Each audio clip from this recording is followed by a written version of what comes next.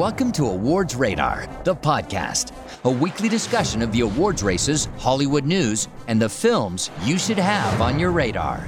Here's your host, Joey Magidson.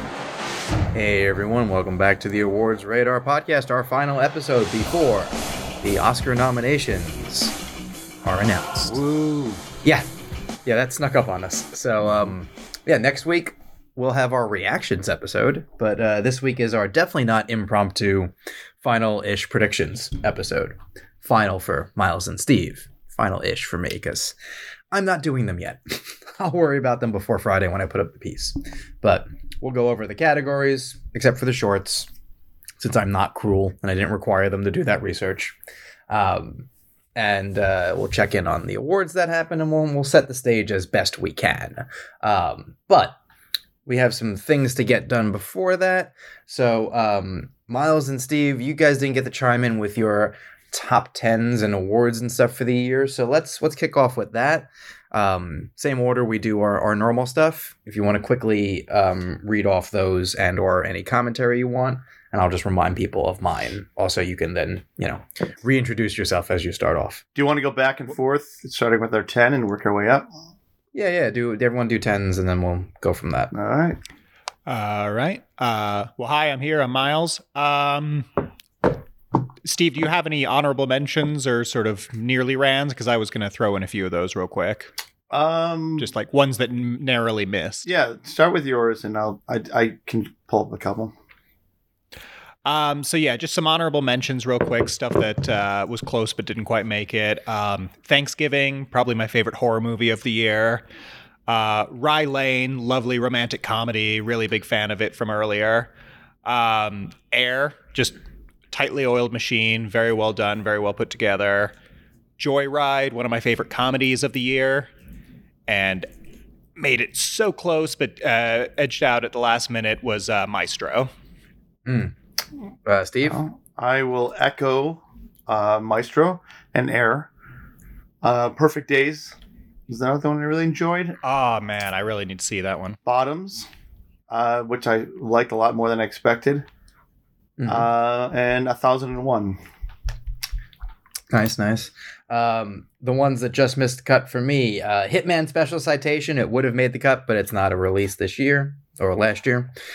Things that just missed, also Maestro. 3 for 3 on Maestro being right there. Saltburn, Eras Tour, Taylor Swift doc, Origin, Memory, still a Michael J. Fox movie, stuff like that. Shortcomings, Spider-Verse, couple other things that aren't coming out this year. One thing that we'll talk about in a little bit, so I'll hold off on that. All right, so I'll quickly just say my 10 because we don't need to talk about it because I've talked about it. Also, it's on the list. My number 10 is The Killer. So, Myles, your number 10. My number 10, and I kind of had to do some finagling to keep it in, but I couldn't not, is Dungeons & Dragons: Honor Among Thieves. I've rewatched this more than any other film that came out in 2023, and I cannot stop. I've shown it to so many people. Every time I go back to it, it's just a joy. I'm so tired of the current era of sequels and remakes and whatnot, but this was a sort of a new thing that came along where it's like, yeah, I do like 5 more of these easily. You want the Jonathan spinoff? Totally. Who's your favorite character? Jonathan. I mean, Jonathan's up there. I mean, Chris Pine is like at his most Chris Pine-iest, so I'm really enjoying that. Honestly, it might be Holga. I think maybe my favorite Michelle Rodriguez performance. Nice. It's Jonathan or it's Bradley Cooper's cameo. I mean, best cameo of the year. I'll definitely say that. Also, I love that. Just like play this more earnest than you're playing Bernstein. Kind of, yeah. Yeah. His sincerity is what makes it funny. I love that you love that film because it's such a it's one of those that doesn't get talked enough this year. Oh, okay. And it's just and it's like you said, it was a pleasure. I saw it in the theaters. I didn't get to go revisit it, but man, I did have fun with it. I liked it more than I was expecting because it's so not my jam. Yeah, I was surprised that you liked it. So, well, I mean, the humor is up my alley, and it has just enough fun with the premise that because if it was too straightforward, it wouldn't work for me, and if it was too silly about it, I almost feel like I'd be like, well, I don't have the investment. Bad example because it's not really a successful movie. But you remember Your Highness? Yes. Yeah. Very So, like- unsuccessful movie, yeah. Yeah, that movie had a bunch of things that I don't think worked. There was occasionally something I would chuckle at, and I think it's a good cast. It's just they don't have a real like unifying idea. But that's a good example of like I don't care about the setup, so you have me at a disadvantage and you have to win me over, and they didn't. Whereas here, I think pretty much as soon as the Jonathan thing happens, I was in. I was like, okay, I'm ready. Well, for me, it's the 1-2 punch of the Jonathan reveal after it's been sort of hinted at for the entire extended opening, and then going straight into the escape attempt, and the punchline of the guy being like, "But wait, we approved your pardon." Yes. Like that's when like they had me hook, line, and sinker. Just like, okay, this is like they're taking the fantasy elements seriously, but they're still having fun with it as a movie, and it's kind of the perfect blend. It's just using the fantasy element as a decoration in a way, but it's doing it in a way that if you like fantasy, you're not going to be like, fuck this movie. Which I think is hard to pull off, actually. So glad that that's on your 10. Steve? My 10 is still Michael J. Fox movie, as you mentioned. Yes. It's an amazing hero story about a man who doesn't see himself as a hero, and it's just something that I really connect with his fight and his the challenges set before him. But as a fan of his work, I don't think it dips. I mean, I do like that it does revisit all of this work, and it does. Well, it uses the clips to also tell his story.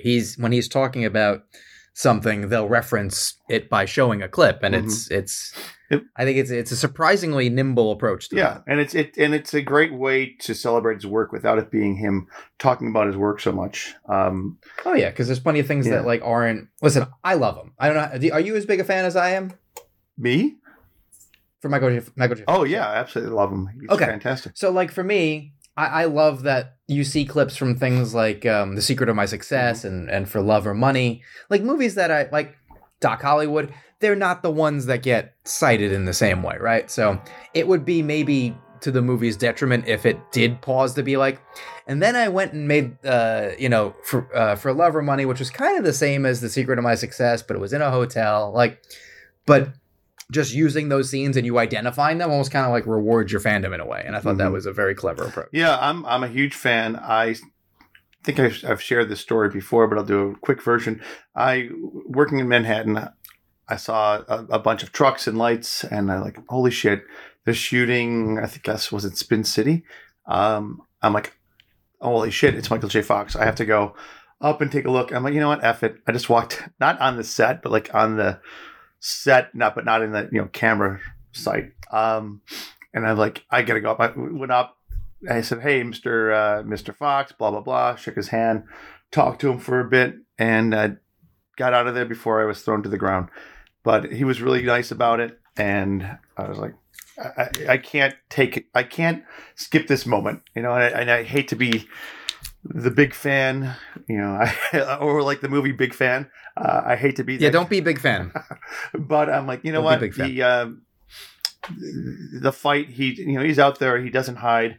When I saw him at New York Comic Con, his physical, the toll that his illness has taken on him is all there. I couldn't do it. I would be hiding at home, and he's out there, and he's doing it for not only for him, but for millions and millions of people going forward who these illnesses affect. And not only to, I was like, I'm going to go find a cure, but just like that's why I say he's a hero, because he's out there saying, hey, you got shit going on. I have shit going on. Keep fighting. So it's fantastic. And I'm sure you definitely relate to the sleeping an hour a day, shooting Back to the Future. Yeah. If you hear my voice, that's why I sound like this. Yeah, guys, just to let you in a little behind the curtain, part of our routine is me waking Steve up to do these. Yeah. So, he's bright-eyed and bushy-tailed. Not always. Not always. No, sometimes you're not on. Yeah. Sorry, couldn't resist that one. All right, yeah, so number 10, love it too. Let's go, if we've discussed these already, let's move quickly through them, just because You guys are going to get tired later on. My number 9 is A Good Person. My holdout from the earlier part of the year, Zach Braff. Mostly unseen. Like, not even that people didn't like it. I think people just didn't watch it. Florence Pugh is excellent. Love to see Morgan Freeman get a central role. Very different type of movie from him. It's not quirky or anything like that. It's a little bit of a bummer. So Myles, probably not your thing. But I enjoyed it. I think it's always interesting to see a filmmaker work a little differently. And I love when something kind of holds on the whole year for me. So that was, I want to say, a March release. So good on A Good Person. Myles, you're number 9. Well, speaking of things that have a hold, my number 9 is The Holdovers. Nice. Definitely, not that I wasn't expecting to like it, but I definitely wasn't expecting to love it to the degree that I did. Just a warm blanket of a movie, 3 terrific performances with Paul Giamatti, possibly some of his best work. I'll be so stoked if he wins this year. More on that later. And it's just, it's a feel-good thing, but it doesn't shy away from the darker elements that all the characters are going through. It nails the period vibe. It's just got so much going for it. And it's funny as hell. Yeah, it's dopey at times even.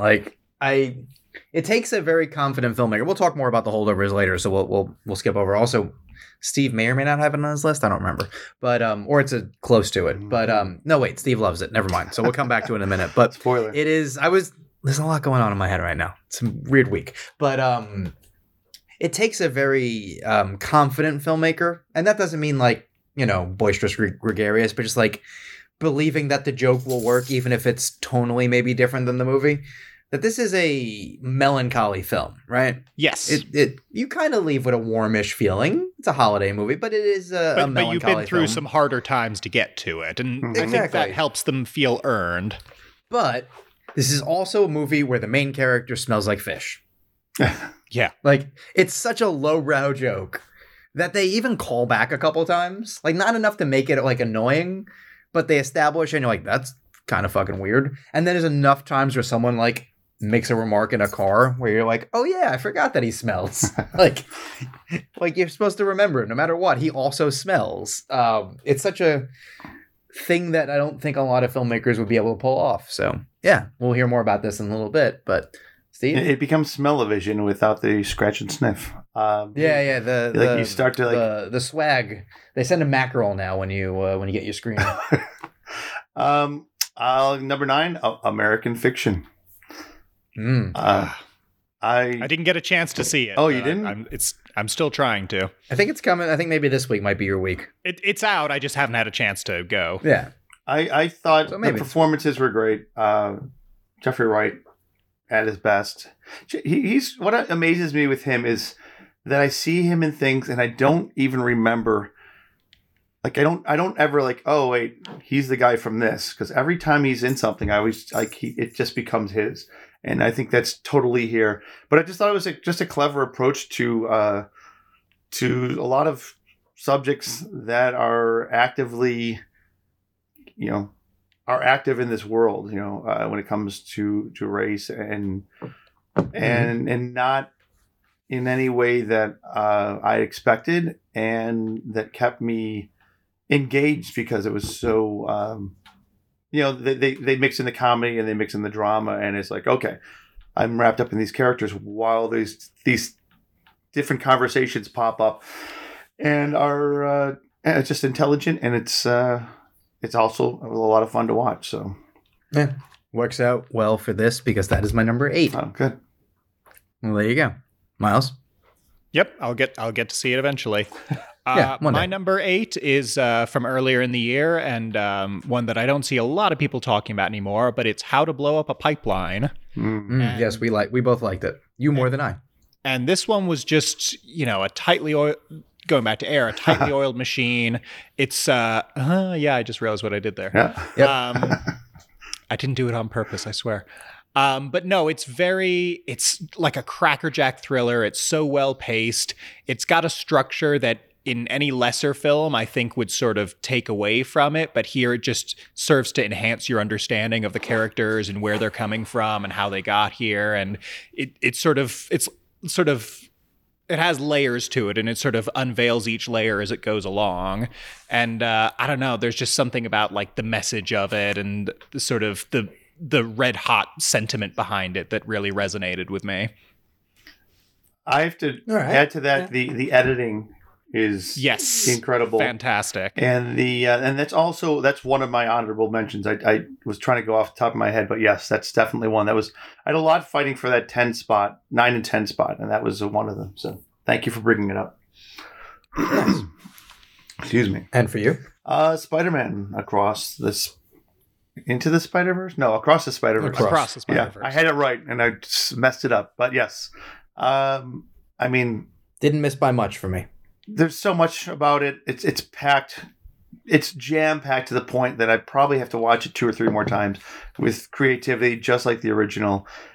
But it's not a distraction. It's just a lot. I was back and forth, and this is why it almost didn't make the list, just because it's a half movie. You know, it is what it is. It stops at a cliffhanger. I remember being in the theater and people going, "What?" And I'm like, I knew it wasn't going to be the conclusion, but we also knew that going in. But also, you've seen a movie before and you know how long you've been watching it. Well, that's true too. So, but knowing how good these first 2, chapters are, I'm assuming the third's going to nail it. So I'm putting it in here because especially the original, Into the Spider-Verse is one of my all-time favorites. So, well done. Keep it up. Nice. And then for me, next up would be Flora and Son, which is just a goddamn charmer. And I've raved about it enough that we can move forward. And Myles. Yes. So at number 7, I have Poor Things. Probably the most recent addition to the list. Boy, that movie gives you so much to chew on. There's just so much on its mind, so many things it's addressing and exploring. And it's a messy film, and it's sort of a scrappy film, but I think I like that about it. I like that it's sort of meandering in parts and kind of, it feels very much like a film constructed to replicate the rhythms of its protagonist. And that's a very delicate balancing act, but when you have a protagonist as consistently compelling as Bella Baxter, you kind of have to. Emma Stone, I think it's her career best work. Mark Ruffalo, phenomenal new side of him that I'd love to see more of. Willem Dafoe always nailing it. Rami Youssef, it's just a stacked bench of supporting actors. Yorgos, I think it's his most formally daring film to date. He's really trying some stuff with the cinematography and just the rhythms of the whole thing and the look of it. It's like back when Tim Burton cared in terms of very much the art direction. Same with the what Willem Dafoe rides around in is as if Tim Burton still gave a shit. Yes, there's a lot of that kind of thing, but it doesn't feel derivative at all. It very much feels like its own thing, and it feels wholly unique in a way that so few films these days do. Okay, just in case it comes up on my list, I will say a few things now, so we can group it. Yes, also mine. It's my number 6, so we can get it right out of the way now. Perfect. So I thought it was wonderfully crude. I thought that and not in a way that like, okay, this is trying too hard to be so. I really feared a one joke premise that was like, okay, I got it, but it ends up being all these. It starts off one place, and then it's like a yarn, and then the yarn starts to shred. I don't know what the word is. What's the word with the yarn? Untangle, kind of, yeah. And like all the parts are hanging out, and you're like, ask your cats. Can you? Yeah, come here. No, sleeping. Damn it. But then by the end, it comes together in a way that like, oh wait, there's so much more to this. This is not, and then it starts to come together. You see it happening.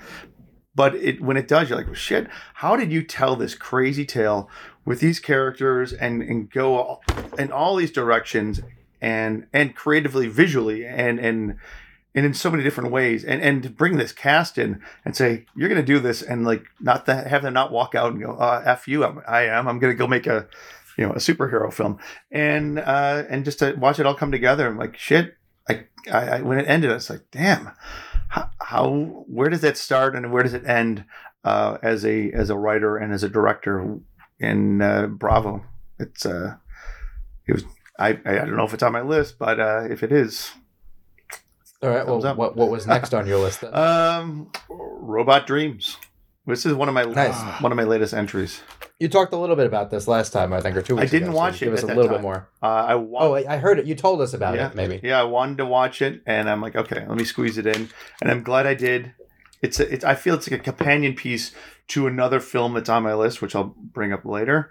But I wasn't expecting it to be. It's a melancholy tale of friendship, and it resonates. It's charming. It's got some humor, and there's plenty of humor. But it's just like, oh wait, this is what it's like. Did you see it? Did you both see it? No, I haven't seen it yet.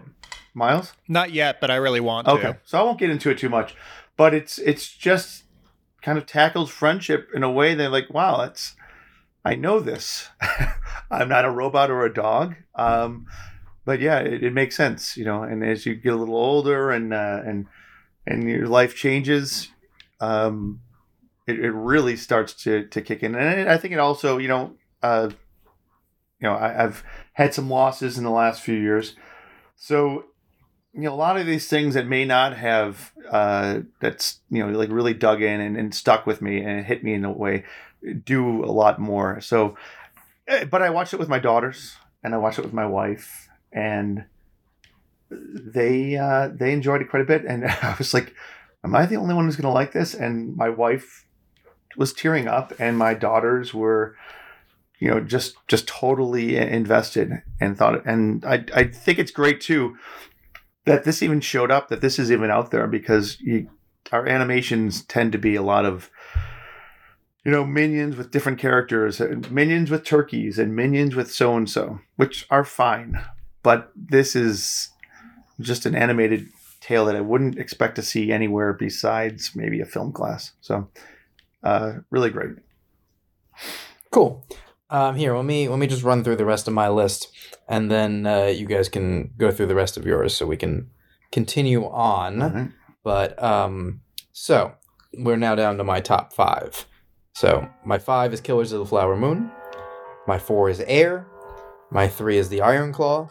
My 2 is Oppenheimer. My 1 is Barbie. So did you skip your 6? Because I'm only no 6 was Poor Things. Okay. Poor Things. Yeah. Oh, so that's me. Yeah, you're right now. You were so eager, and then you had nothing to share. No. Well, no, I'm only at 6, so I thought I forgot that. Well, I figured I would blow through mine just so we can speed it up, and you guys. He stopped at 7. However you see fit. Gotcha. Yeah. So 6, which I guess we're lumping things together. I should have done earlier. I have Across the Spider-Verse. Mm-hmm. Echo everything Steve said. It's an absolute work of art. Just so many different kinds of animation that should not be able to coexist together, and yet they find a way to do it seamlessly. Pour one out to all the horribly crunched animators who worked for years on it and now have to repeat the miracle for a third time. But I believe it's possible. I love them both. I think I might like the first one just a smidge more, but like to come that close to what's one of the great animated masterpieces of the past few years, that's not for nothing.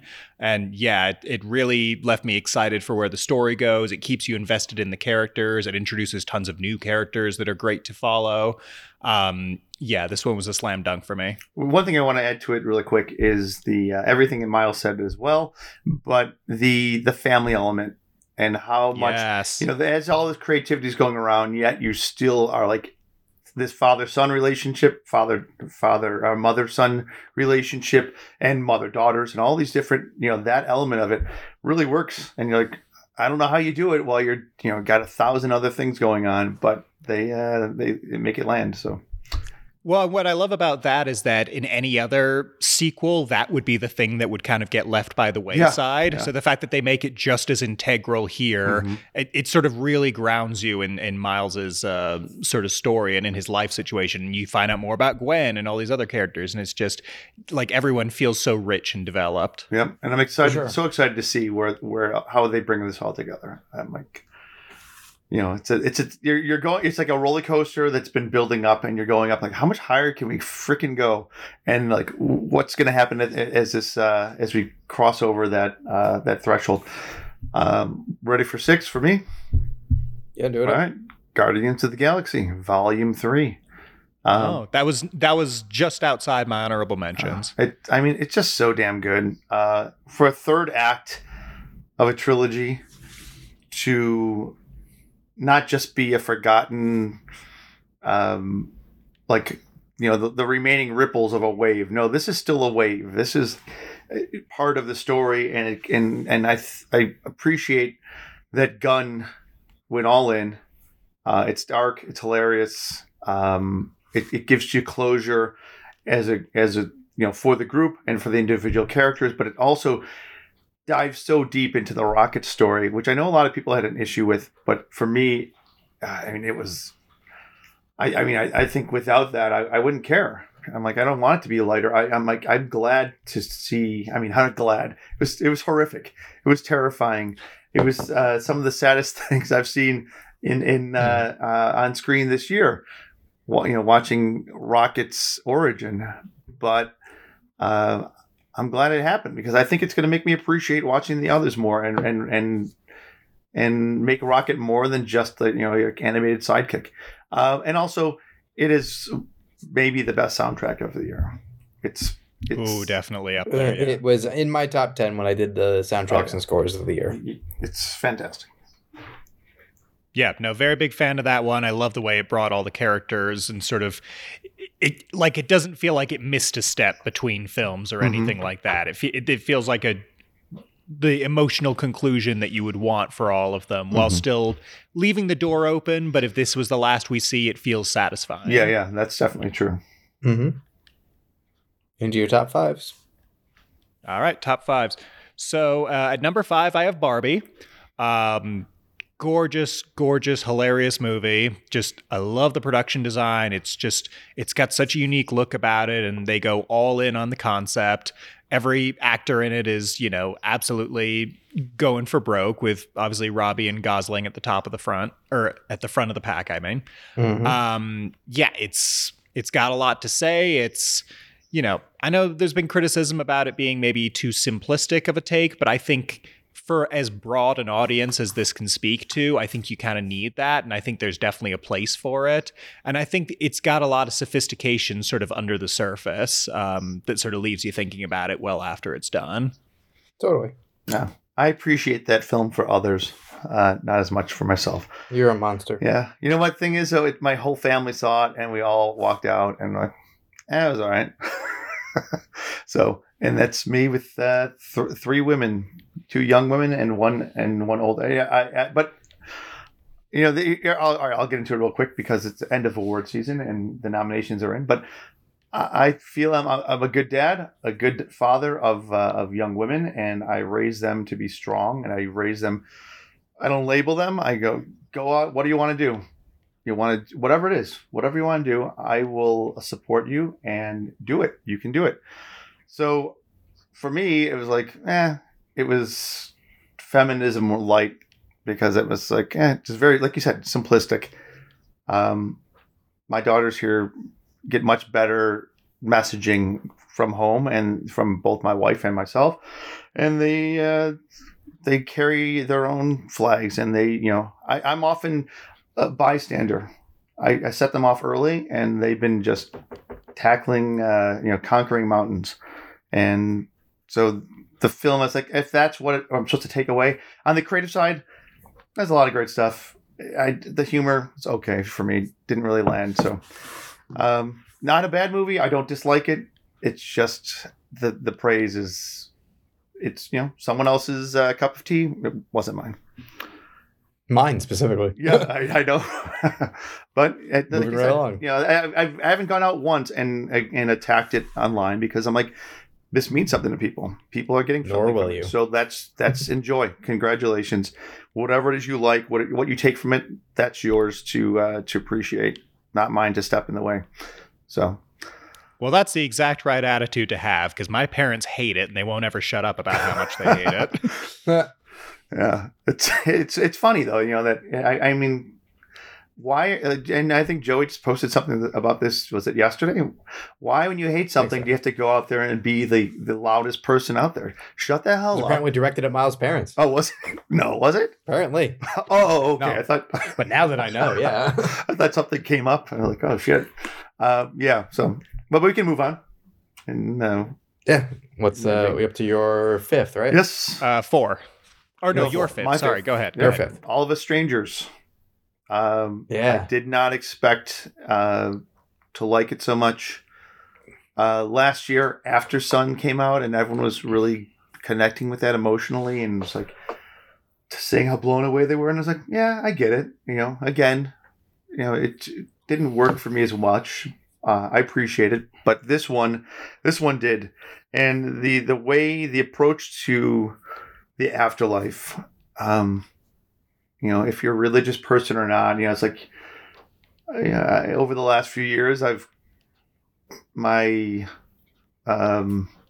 beliefs, or not my beliefs, but my spirituality has changed.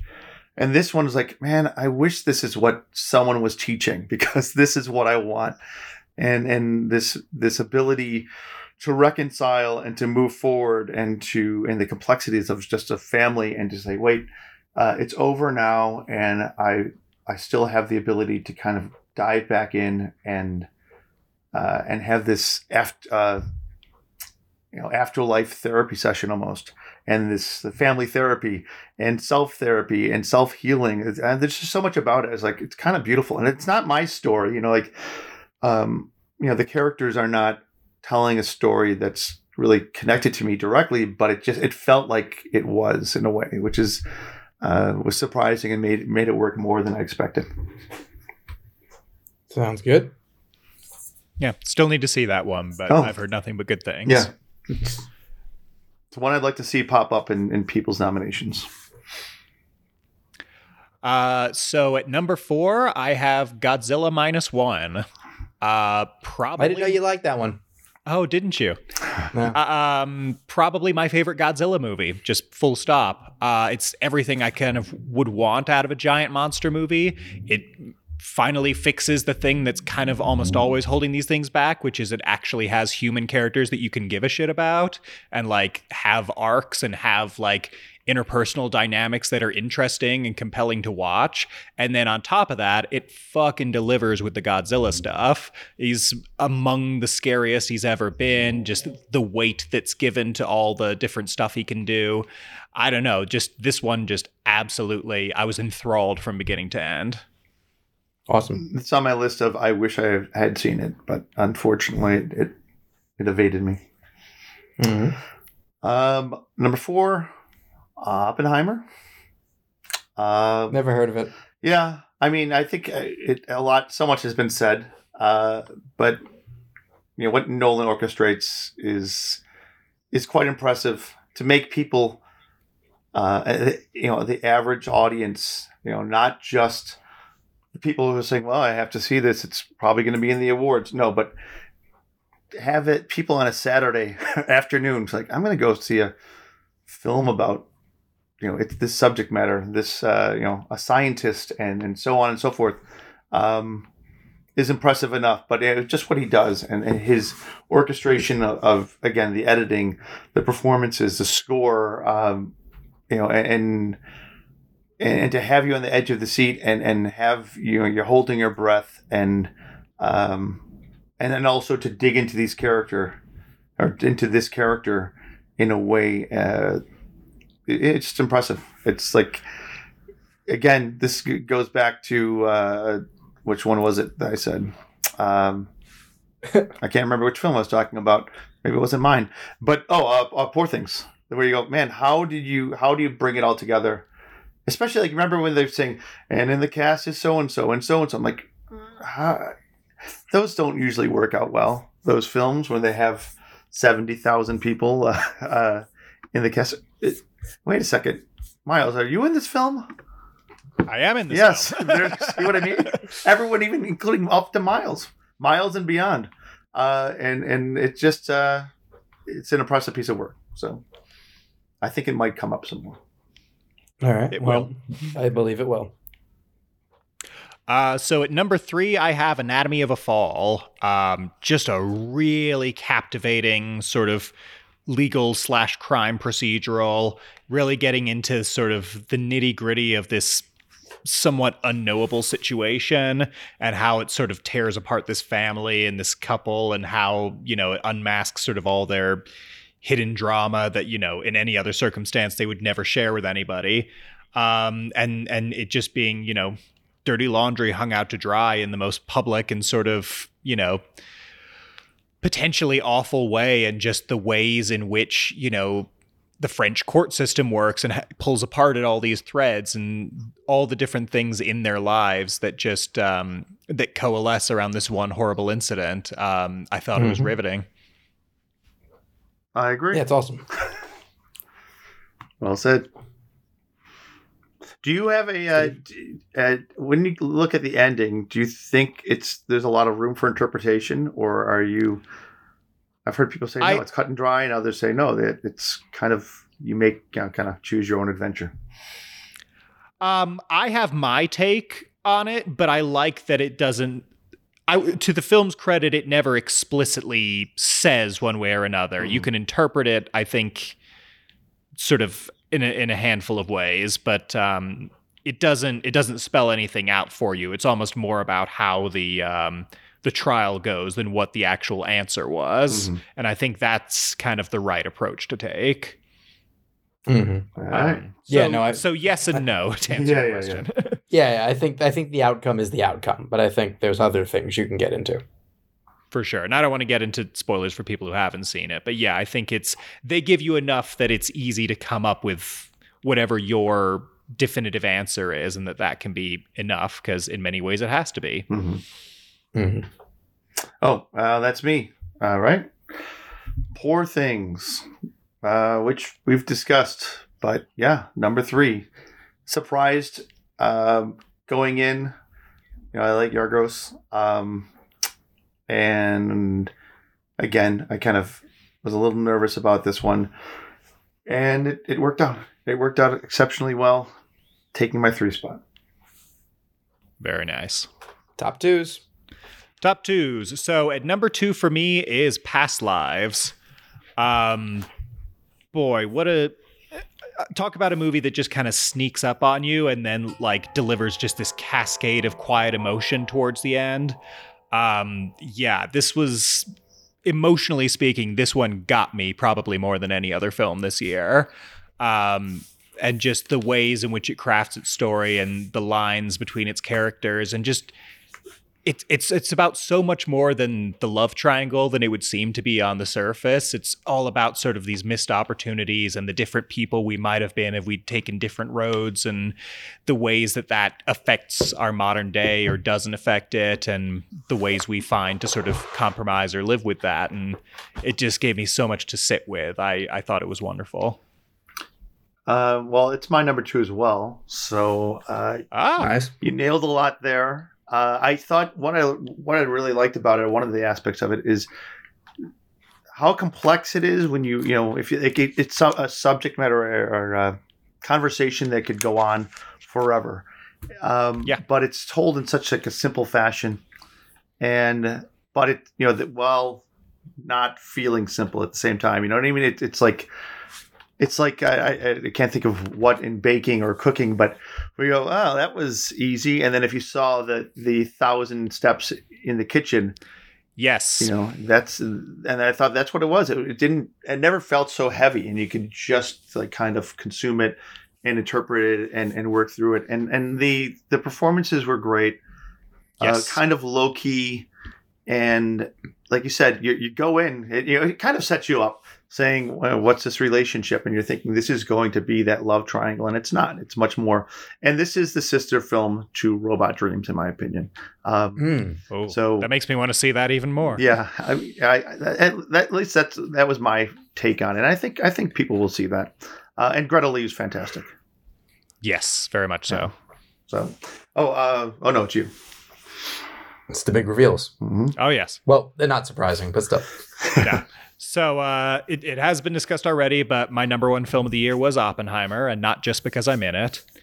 But as somebody who has gone through the highs and lows of being a Christopher Nolan fan, Memento is still in my top 5 movies of all time. And then, some of the more recent stuff, less so.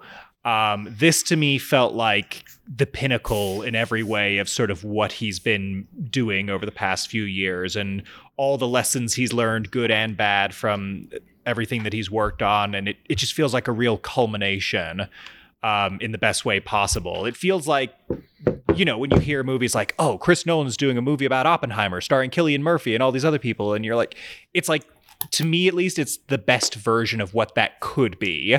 It just, it's got a huge cast, but everyone feels like even if they're only in there for like a scene or two, they all feel like they have something to do and they have, a fun moment to play. And there's just so much fun interpersonality. And I've talked about this before, but the idea that it's so full of character actors when there's so many characters to keep track of, it's the JFK approach where it's kind of brilliant because like it may not be easy to, remember, oh, who's this? Or, oh, this guy works at the Justice Department. Oh, he was a scientist on the thing. But it's like, oh, well, I know Jack Quaid. I know David Dasmalchian. I know Alden Ehrenreich. And you can sort of keep tabs on everyone that way. And just, gorgeous cinematography, both the Trinity test and then the gymnasium speech that follows are just like, heart in your chest moments of intensity. Just all the tools that a filmmaker can use feel like they're used to their utmost here. I think it's a masterpiece. I agree. And now, do it. And now, my surprise, no one's expecting this, my number one, The Holdovers. Very good. The words that I continue to use and I will forever use, effortless. I can't use them because I can't speak. Effortlessly enjoyable. It didn't take long. I mean, I don't think it took much longer than the credits popping up, actually the title card, and showing the setting. And I was like, all right, I'm in. And as soon as you meet Giamatti and company, you're pulled in more, and then you're like, okay, I'm done. I'm actually here. I'm in this world, and I just sat there and ate it up for the next 2+ hours. I think the writing is some of the best of the year. Giamatti who's always been a favorite since Sideways has. I think he's finally given me that other film that challenges. If you say what's your favorite performance, it's this or Sideways. It's not Cold Souls. I don't think so. No. But it's just a great blend of genres too. It's like it carries the drama part of it works well. The comedy works well without it feeling like a straight up comedy. You've got this coming of age. There's some romance in there, and you're like, you get all these, like a taste of like, oh, in the other room is a romance going on, but it's not really a romance, and it's a love story. I spoke with the writer, and he says it's a love story, and I'm like, yeah, I see it. I didn't think of it that way exiting the theater, but yeah, it is. And it's not your romantic love, but it's a tale of bonding, certainly. Yes. And what you said, the warm blanket, that's what it is. That's what it feels like. It feels like a hug or something. It really has captures some kind of almost a physical feel where you're, it's embracing me, which is a weird thing to say, but it does. So, all right, cool. As we wrap this part up, what's your favorite performance by an actor this year, Myles? It's probably a tie between our best actor frontrunners, Cillian Murphy and Paul Giamatti. Next one, Steve. I'm going to go Giamatti. I go Ryan Gosling. What about by an actress? Honestly, probably a tie between our best actress frontrunners, Lily Gladstone and Emma Stone. All right, Steve. I'm going Emma Stone and Greta Lee. Emma Stone for me. Greta Lee is very close. All right, and we're all going to say Nolan for director on the count of 3? Yes. Yeah. All right, so there we go. All right. So, before we get into the awards of it all. Oh, and honorable mention, Anatomy of a Fall is my screenplay pick. Sure. Poor Things and Barbie are my 2. Because I'm sorry. Honorable mention for film, Killers of the Flower Moon, which did not make it in, but was definitely considered. Fair enough. All right, Myles, Joey January? Oh, yes. So All right, let's do that. Quite a few since we last checked in. Yes, we did a short week last time.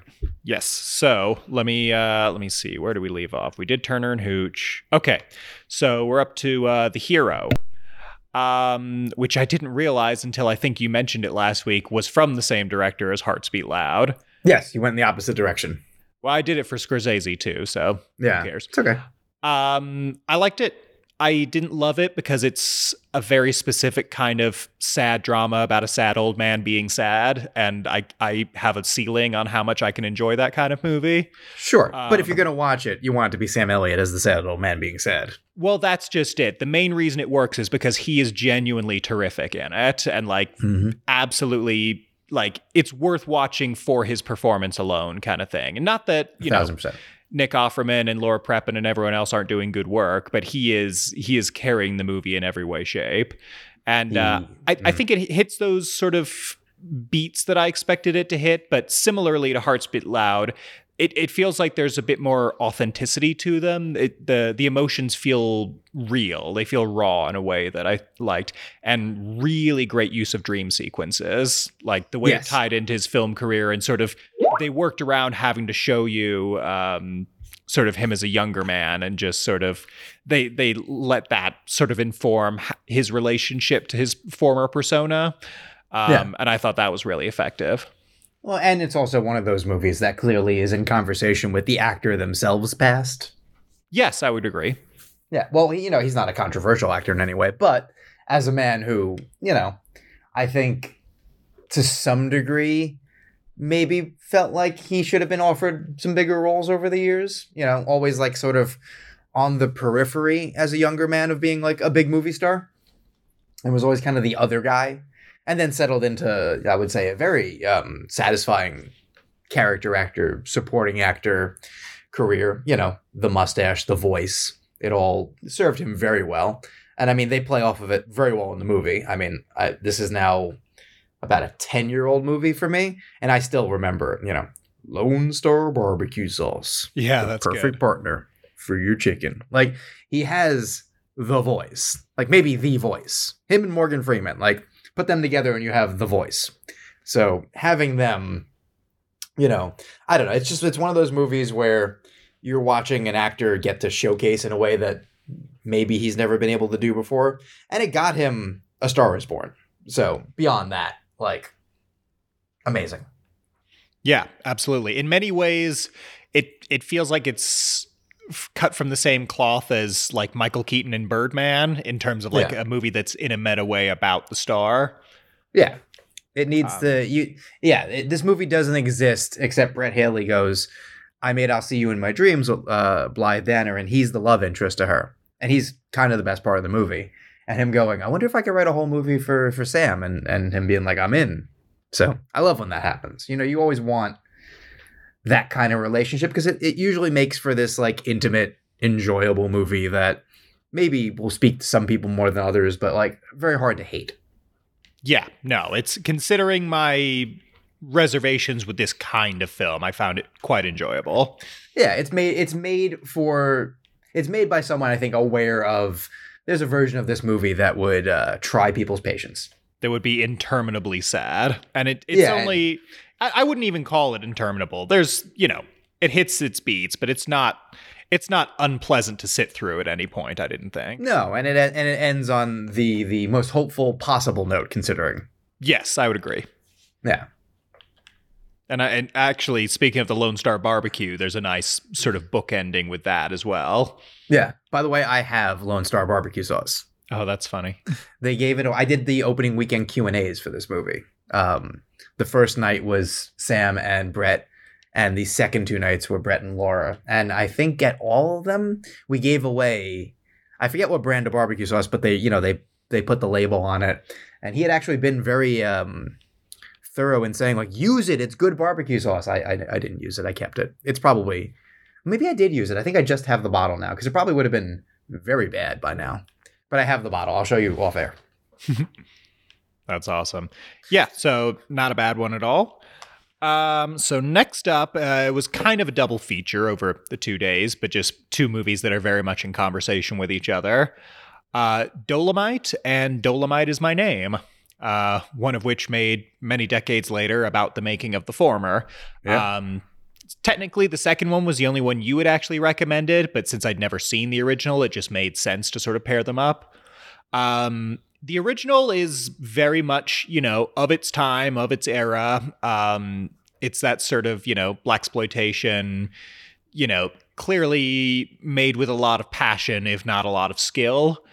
And it's, I wouldn't put it up there with some of the best of like that particular era, but I think it's a good bit of fun, and it's cheesy in all the right ways. I think the sort of action-packed finale in the club where it's just an insane kung fu fight with all the different characters and guts are being ripped out and all sorts of crazy stuff is happening, that's sort of where it's like, okay, this is what I was sort of going and looking for. And it sort of maintains that momentum for a couple scenes towards the end. So I think it kind of, it's a little slow, especially in the middle where it's like this plot is both way too simple and completely nonsensical.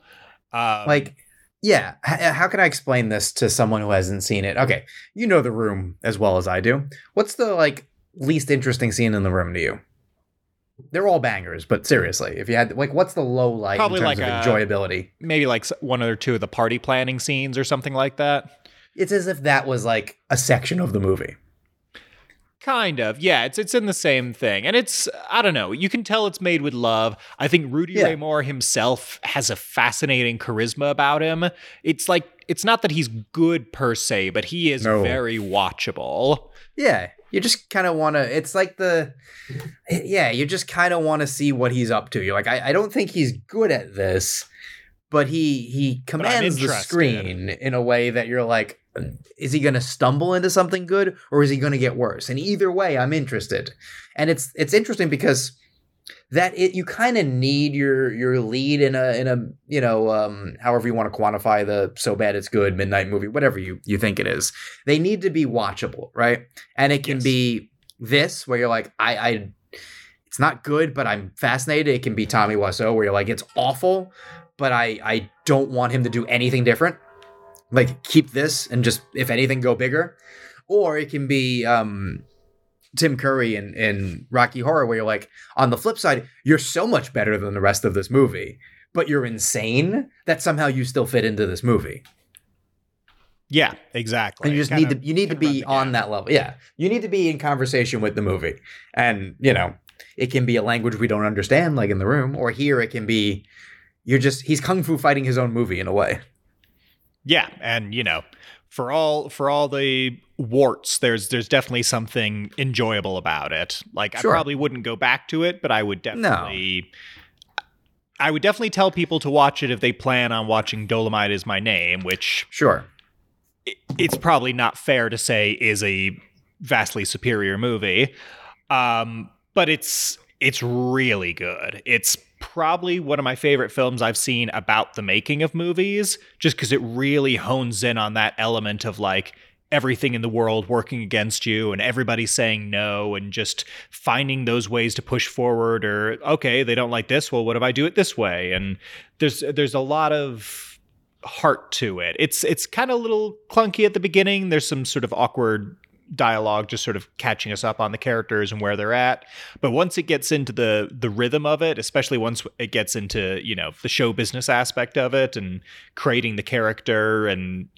obviously it does that movie thing where it's like, oh, he created the whole character in an afternoon, but it works. And then once it gets into the filmmaking, it really takes off. And Eddie Murphy, maybe some of his best work, definitely up there. But the whole cast is on fire. I mean, I didn't realize that Divine Joy Randolph was in this movie. That's the first thing I knew her from. and she is such a highlight. She really goes to town with it. Wesley Snipes doing some terrific work. All the way down to the bit players. You got Cody Smith-McPhee as the DP, and Mike Epps and Craig Robinson, and it goes on, and even people like Chris Rock or Bob Odenkirk in very minor roles, popping up and just sort of not being distracting, but kind of highlighting the overall experience.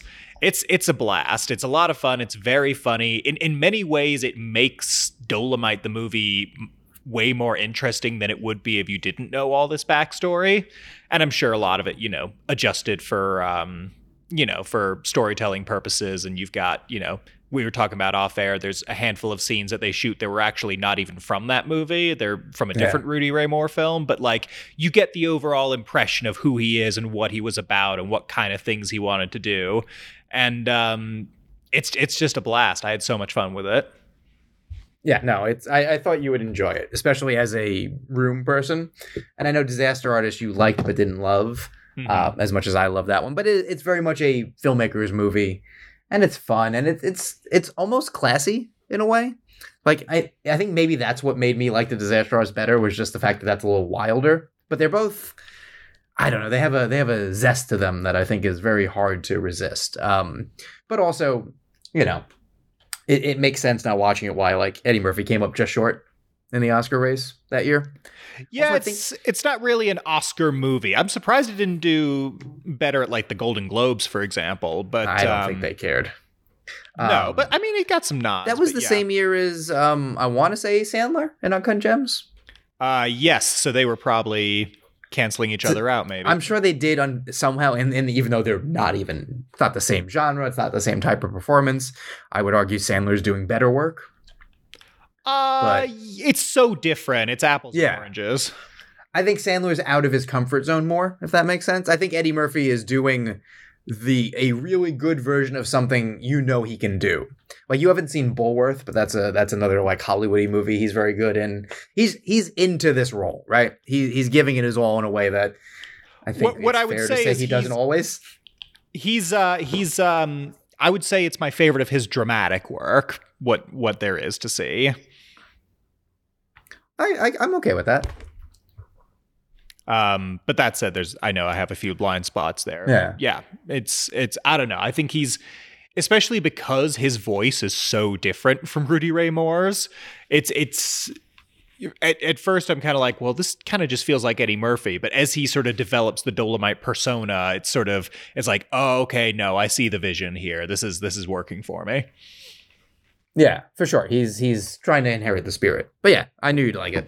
Yeah. So big fan of that one. Next up was a little movie called Yours, Mine, and Ours, which yes, I'm well aware was your mother's favorite film. Yeah, between that and Turner and Hooch and Willy Wonka. So you've seen them all. I've seen them all within recent memory, yes. And The Wizard of Oz, but you're aware of them. So there you go. You've gotten yeah. So I definitely get the taste. I definitely get sort of the overlapping factors there. I thought it was cute. It's definitely got very funny moments. I think Lucille Ball and Henry Fonda are doing a lot of heavy lifting to make it work. They're great. And I think Van Johnson's good as the befuddled friend, kind of. Yes, he is. That said, this may be one of the most stressful movies I've ever seen in my life. Like more so than most horror films. Was there a scene in particular? Just everything relating to the logistics of all those children and just the horrible, terrible, irresponsible situation that this horrible couple has created. Yes. As somebody who is, the eldest of four and, you know, has a wife who wants kids eventually, everything about the child raising and sort of the one poor kid who doesn't even get to have breakfast, so he just has to have like a slice of toast with oatmeal on it. Like the giant boots. Like the giant boots and all these little things and all the systems that they come up with and, we can't pair him up because that kid's sick. All right, let's redo the system real quick. Like Tom Bosley is the doctor, just like, there's a strange man trying to take our temperature. Yeah, well, just there's so much. And it's like, it's obviously, it's a ridiculous situation and it's played for laughs for the most part. But there's an element where it's just like, no, don't, like, she's walking down the aisle and she's saying in voiceover, too much voiceover, by the way, didn't need all that. Yeah. But she's there thinking to herself, I was as I walked down the aisle, I thought, do we really have the right to do this to the kids? And I'm practically screaming at the TV, no, stop it. And like I felt for those kids. This so is, much. I believe, vaguely based on a true story also. Sure, and I'm sure they had a system too, because I don't know how probably you function without it. They're probably religious nuts, if we're being honest. Maybe, but just at a certain point when you've got 8 to 10 children, you are the problem, and you are like consciously contributing to this situation. Well, the date scene, right? So I think the movie picks up from there, right? When they're on their separate the opening handful of scenes were very rocky, especially because it's voiceover city, and it's so much like, oh, here's the situation. Oh, I'm going home to fight my kids. And my husband just died. And it's just like, oh my god. The first time I saw it for real, as opposed to just like scenes when my mom was watching it, I didn't know any of that. Right. So, and then I think the last time I watched it with my ex, when I was like, oh, we should watch this, you'll think it's cute. Yeah, you got to get through those. But once they're on the date, it's funny because even like the girl, like the horny date that he has, I think even at one point suggests like some sort of contraceptive. Well, it's like I'm glad I said so. I'm glad I said so. I'm glad I have 8 kids. I'm glad I have 10 kids. I'm glad I'm careful. Exactly. Yeah. There was something where you're just like, well, someone's acknowledging it in the film. But I will say that, and also like the Van Johnson character, fuck him, because he knows what situation he's creating, and he's just having fun. He's setting them up anyway, and it's like, oh, they belong together. It's like, do they though? He has something to his theory in that they could only function with each other. But also, yes, logistically, like, what are you doing? Which makes the scene where they just keep getting drinks poured on them kind of funny. Oh, totally. Yeah, no, like, there's some screwball energy to those scenes, which is definitely enjoyable. Or like when they go to the gift shop and there's like, oh, this is the goddess of fertility. And it's like, oh. Yeah. My favorite scene, I think, is still when everyone spikes her drink. Oh my god! You never have a scene like that in a family film these days. Of just it's also first time meeting the mom. Let's get her shit faced. It's also because you watch this, and Lucille Ball is on the older side, right? This is kind of the end of her stardom, which is funny because they play that up in Licorice Pizza. This is the movie he's in. Yeah. So it's kind of funny that she, would become like angrier after this, and I think it was kind of seen as a failure. But it went through a lot of directors and writers, I think. But that was also a thing that happened in the old days. It wasn't necessarily a sign of trouble. You just kind of like piecemeal the comedy. But getting to see Lucy play like fall down drunk is a good callback to like the height of I Love Lucy zaniness, while also being a little different because that show would never have done that. Yeah, listen, it's funny, but it's also just like, Jesus. They're going all in with this bit. Oh yeah, his reaction is still good when he realizes what happened. He's like, "What? Oh my god, what you did there!" I forget what she's been the victim of. I forget what he says, but like I love him in it or whatever. Yeah, because he's such a good straight man. Well, and that's what, and they're contrasting energy, and they do have good chemistry. Like, they are very much making the concept work in a way that it would not at all in the hands of lesser actors. I gotta tell you, it might be my favorite performance of his. I don't know that I go that far. I mean, 12 Angry Men, Once Upon a Time in the West, he's done a lot of great stuff. It's this or 12 Angry Men, but I kind of like the way he just, like, in the same way the character is like, I'm gonna make this work, right? I'm gonna figure this out. He does that with the role. Like, I'm gonna hold this movie together. Yes, and it's got that sort of, I guess, meta quality about it that I think works very well. So yeah, it's probably not a movie I would ever go back to because it's just giving me heart palpitations just imagining the logistics. But it was the most pleasant / anxious experience you could have at the same time. Yeah, I guess you could say that. It's as if Uncut Gems was a kid's movie. I think Uncut Gems is less stressful. Amazing. Or at least they're comparable. Mm-hmm. So next up, which also doubled as a catch-up from last year, Biosphere. Yes. Which is one I definitely wanted to see at the time, but it just never came out near me. I think I'd given you like vague running commentary while watching that one too. I don't remember. Maybe I said something about like, oh man. If so, you definitely, both you and the marketing of the film definitely buried the lead on what it's actually about. Very much so. But not in a deceptive way like Dream Scenario where it's like, oh, now I'm not into it as much. Yeah. Like it takes a hard right turn, but once it takes it, it goes all the way with it.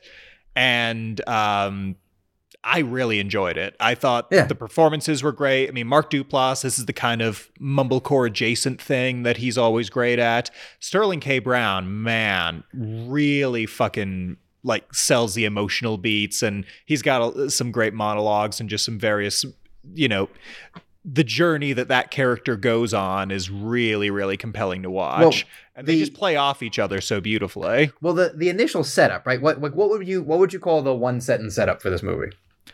I mean, the last two people on Earth have to evolve to save humanity. Sure. But like what you were going in on was two guys in like a biosphere, right? And the world probably ended, right? And it seems like it may have a comedy vibe to it, right? Yeah, that's what you go in on. Sort of, yeah, exactly. And or like then Last Man on Earth kind of vibe. Yeah, and the way they build on it, and there's never a moment that's so specifically like we're taking a turn, but it's like in the first like 15 to 20 minutes, right? You get all the first wave of stuff. Like the initial reveal of like one of them was the president. Well, that was immediately what sort of like hooked me, is just like, oh, this is yeah, exactly. I went in assuming, oh, it's just two guys. It's like, oh no, it's like the president and his top scientific advisor or whatever, and one of them. But he's also his best friend. Yeah, but they're also like childhood best friends, and so they have all this, camaraderie and sort of history together. But they've also they know each other well enough to get under each other's skin. It actually makes it better because Mark Duplass is the president. Like he's a doofus. And you're like, oh, it would make sense that the doofus would name his smartest friend his top advisor, not in like actual advisor. Well, and then obviously kind of, pushed him to the side because he felt managed. And no, there's a lot going on there, and they don't really spell out sort of what happened to the world. You get suggestions of it, but I think it's good that they don't dwell on it, but it seems like it's either partially or completely his fault. Yeah. Yes. And then there's a line that I won't spoil, but like, that's when you're like, oh, we have entered a different film. Yes. And boy, does it take a turn. And what's fascinating about it is that I would say it navigates some potentially very prickly terrain. And yes. A lesser script or a lesser director would have definitely either gone too far with it or gone too silly with it. But they give it the right amount of sincerity and take it seriously as a situation while also being, addressing how absurd it is and how much it sort of affects their dynamic. And without giving anything away, one of them undergoes a transformation of sorts. And very much so. And it very much changes things, but it doesn't feel like it's like a commentary on like social issues that these guys are ill-equipped to talk about. It just feels more of like this is like what, it's a thought exercise. It's, taking it to the logical extreme. This is the scenario, then this thing happens.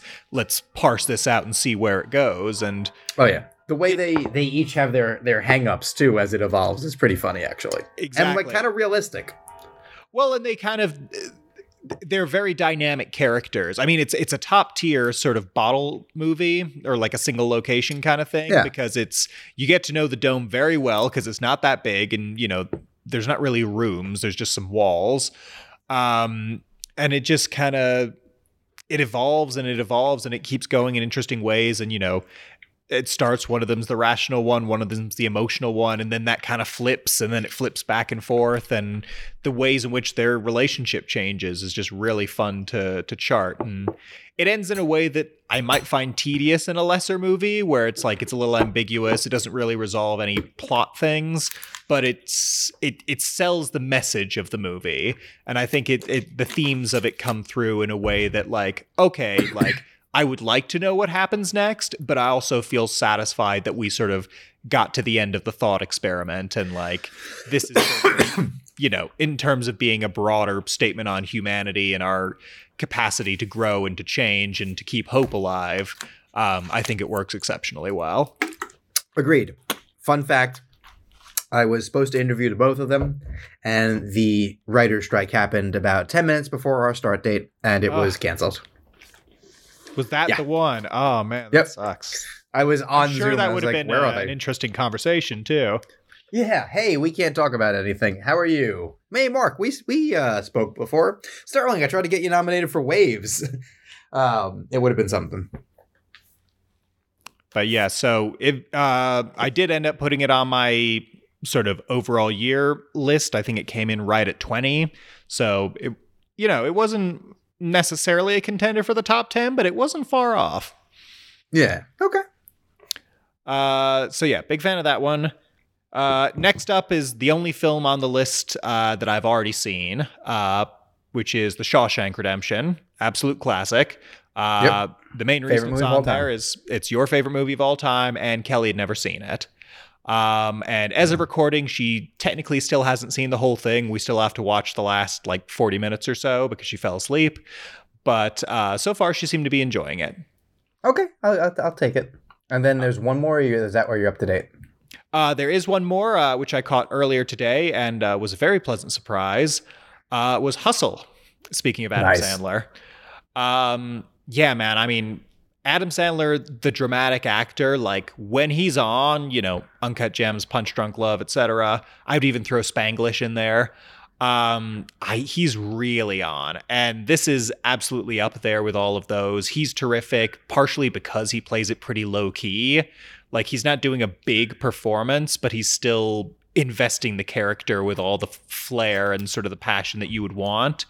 And as somebody who doesn't really like sports movies that much, I found it compelling in kind of a Moneyball kind of way, but also just it's got that Rocky arc of just sort of, a prodigy who's they're taking a chance on him, and he's got to prove himself, and, he's got to go through the paces, and he's got natural talent, but he's got to have training, and he's got to have discipline. And there's a lot of things that would feel very tired or formulaic, but here they feel like they're given that jolt of energy. There's some terrific camera work and editing throughout. There's some really good montages. I really like the one at the very beginning, and just some of the training and stuff like that. Just really keeps you invested the whole way through. There's some nice family dynamics that are given room to breathe, but also not dwelt upon too terribly much. I don't know who had the inspired idea of Queen Latifah as Adam Sandler's wife, but I'm really into it. Ben Foster doing a great sort of smarmy, villain in a business suit. Probably my only nitpick would be that any comeuppance that character might have kind of happens off screen. Yeah. Which is a little underwhelming because the solution to all their problems kind of sort of falls into their laps at the end of the day. Yeah. And he's not even an overt villain. He's just kind of a prick to him. No, but he's the closest thing to a nemesis type character. Yeah, he doesn't believe in him in the way that Robert Duvall. Yes, Adam Sandler and Robert Duvall share scenes in this film. Yeah. Oh, Robert Duvall, nice of you to show up for 5 minutes. Yeah, you can tell he's I would have made this movie years ago. All right, I'll do it. Oh, this nice young man, Adam Sandler. Whatever. You can tell he's whatever. Tell me where to go. I can do this in my sleep. But you know what? I'll make it good. He clearly realizes he's in a good movie, not a bad movie. Yeah. No. And that he's not doing too much, but he's good.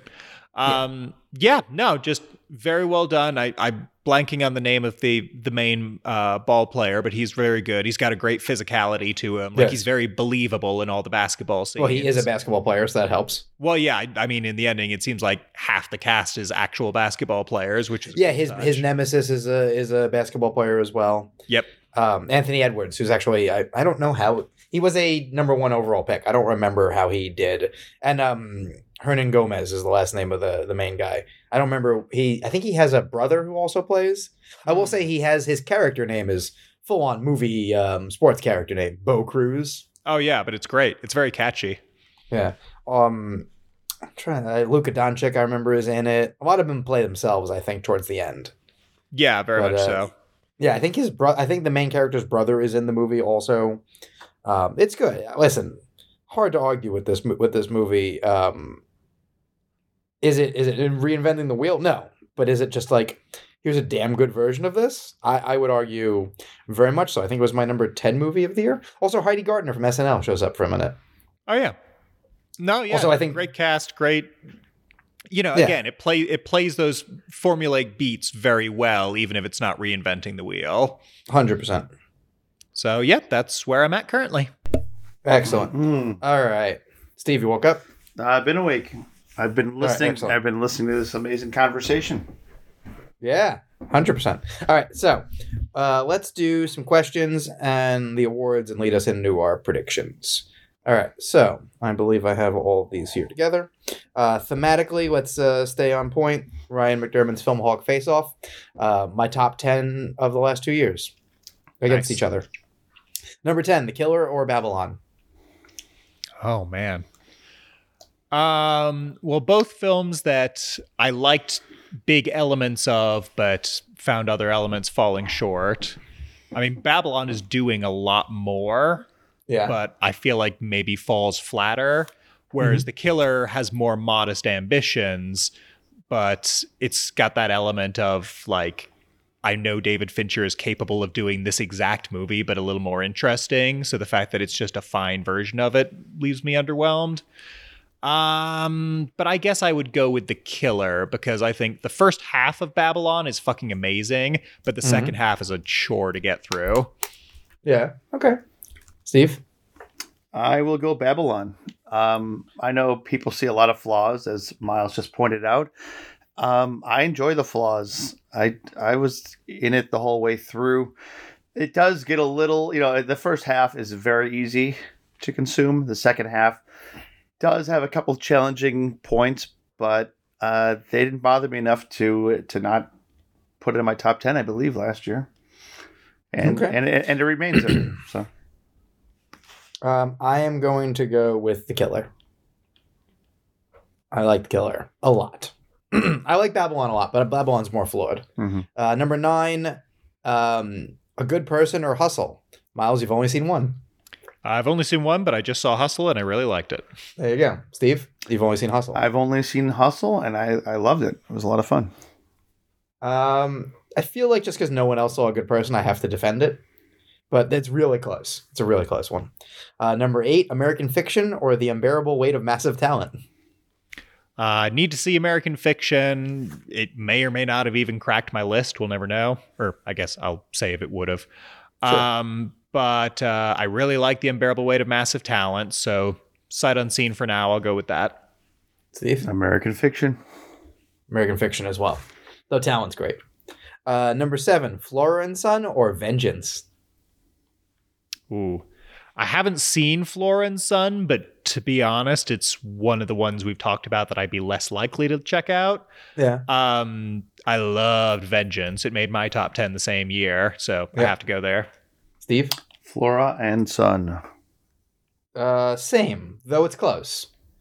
I think I'm more likely to revisit Flora and Son. Vengeance hit me real good the first time. I don't know how it would play a second time.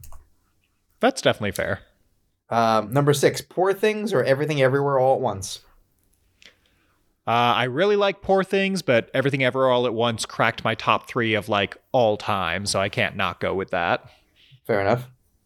Yeah, and I think there's fatigue. I think that happens anytime that something's very successful. But all it takes is watching a little bit of it to remember how great it is. But yeah, they're both stellar, but Everything Everywhere is my pick. I'm sticking with Poor Things. Oh, wow. I'll tell you. Yeah. Number 5, Killers of the Flower Moon or The Whale? Killers of the Flower Moon by a country mile. It's not my favorite Scorsese, but it's very well put together and very enjoyable. Well, enjoyable, but it's very, it's compelling throughout. Very well acted, very well put together, has a banger of an ending. The Whale I just had too many issues with, and I think the more I look back on it, the less I like even the stuff that I liked when I saw the stage version. Noted. Steve? It's closer for me, but I think I'll go with Flower Moon. Also close for me, but I'll do the sweep. I'm fine with that. This one's hard. Air or Top Gun Maverick? Really big fan of both, but I'm going to go with Top Gun. I just think it's such a crowd pleaser of a movie. But no shade on Air. They're both great. Yeah, I'll go Maverick as well because of the in-theater experience. I mean, that's what movies are about. Yes. Well, I saw them both in theaters.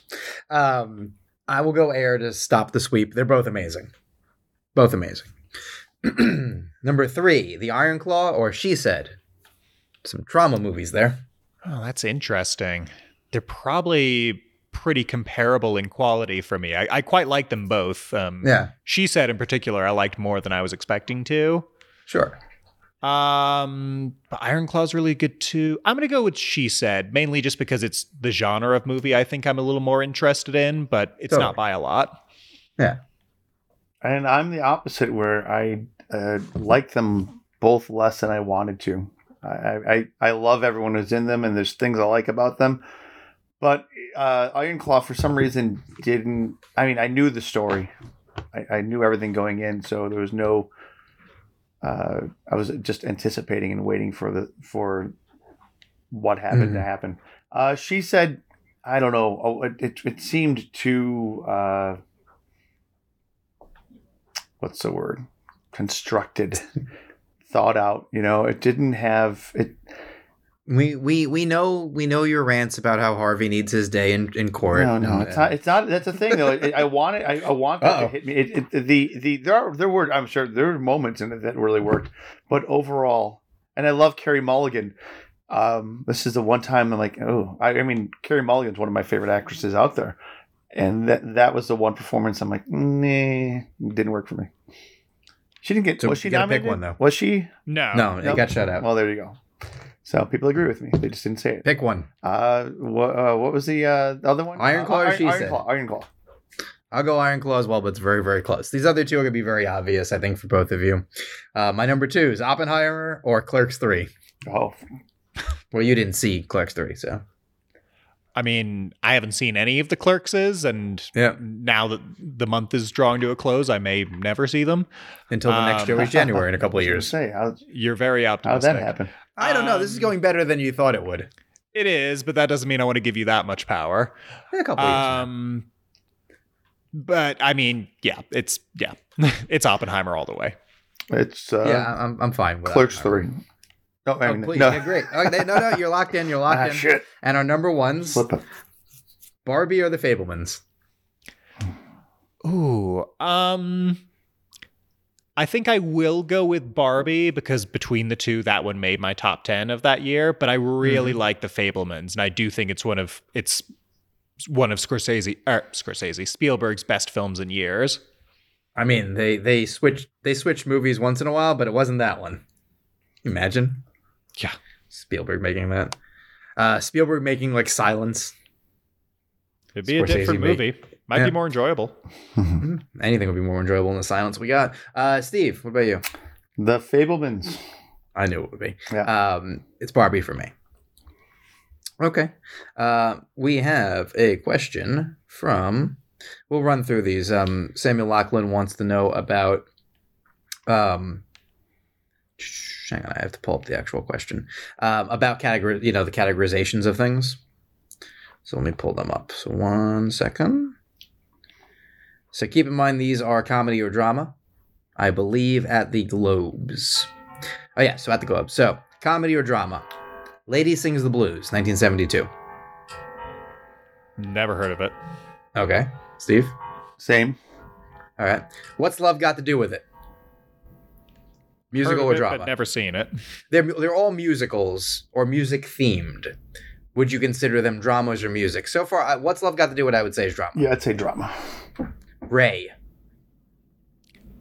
Drama. Drama. Yes. Walk the Line. Drama. Drama. La Vie You got and the Rose. comedy version. It's Walk Hard. Exactly. La Vie and Rose. Drama. Drama. Too much drama. Yeah. Mm-hmm. Bohemian Rhapsody. Comedy. I mean, you joke, but I have trouble calling it a drama. Yeah. It's a drama. TV. A Star is... TV drama. Yeah. Yes. Bohemian Rhapsody drama. Most recent, A Star is Born. I would say musical. Because the music, I think, is the making of the music is more implicit in the plot. Though it's definitely a drama. Sure. I mean, yeah, I wouldn't say it's not a drama. No. I would go drama because when I think, I don't think about the music first. I think about the drama aspects of it first. Yeah. I'm just thinking of a way to quantify any of these as a musical. And I think A Star is Born at least like also has original songs for what that's worth. Well, yeah. Can you squeeze it in there as a musical? Sure. Sure. But is it? But Not necessarily. But it's more drama, yeah. Yeah. Yeah. The United States versus Billie Holiday, Rocket Man, Judy, Elvis. All drama to you? Yeah, although Rocket Man would probably be the lightest of the bunch. Sure. Yeah. And Elvis, Tom Hanks is in a comedy. Samuel says Walk the Line and Rocket Man are the ones that they would move over. So for what that's worth. These should have been nominated at the Globes in drama. Do you agree? Angela Bassett, What's Love Got to Do with It? Myles hasn't seen it, so he couldn't say. Couldn't say. Yes. Yeah, I would have to check the opposition, but sure. Jamie Foxx, Ray. I'm honestly not a huge fan. Oh, wait. You're asking... Should they be nominated in drama as opposed to musical or comedy? Oh, okay. Oh, yeah. Yes. I wouldn't have nominated sure. Ray at all. Well, I'm on board with that. I was not a fan of Ray, but he's good in the movie, but it was overpraised for like the impression. yes. Yeah. I Still a agree with good that. performance. Like I take Collateral over Ray though. That same year. Mhm. So he's also a lead in Collateral. So there you go. Problem solved. And Marion Cotillard, La Vie en Rose. I mean, she sings, but I still think it's probably a drama. But I also don't know that I would have nominated her.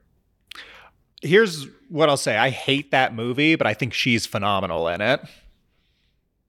I like that movie. Don't love that movie. She's but yeah, she's good. She is. But yeah, I don't like the movie. I think that to me is just one of those, like, I know it's a true story, but it's just, and then this awful thing happened, and then this awful thing happened. Yeah. It's just like, Jesus Christ. Yep, it is one of those. And then he says, Emma Stone, Paul Giamatti, Divine Joy Randolph, Robert Downey Jr.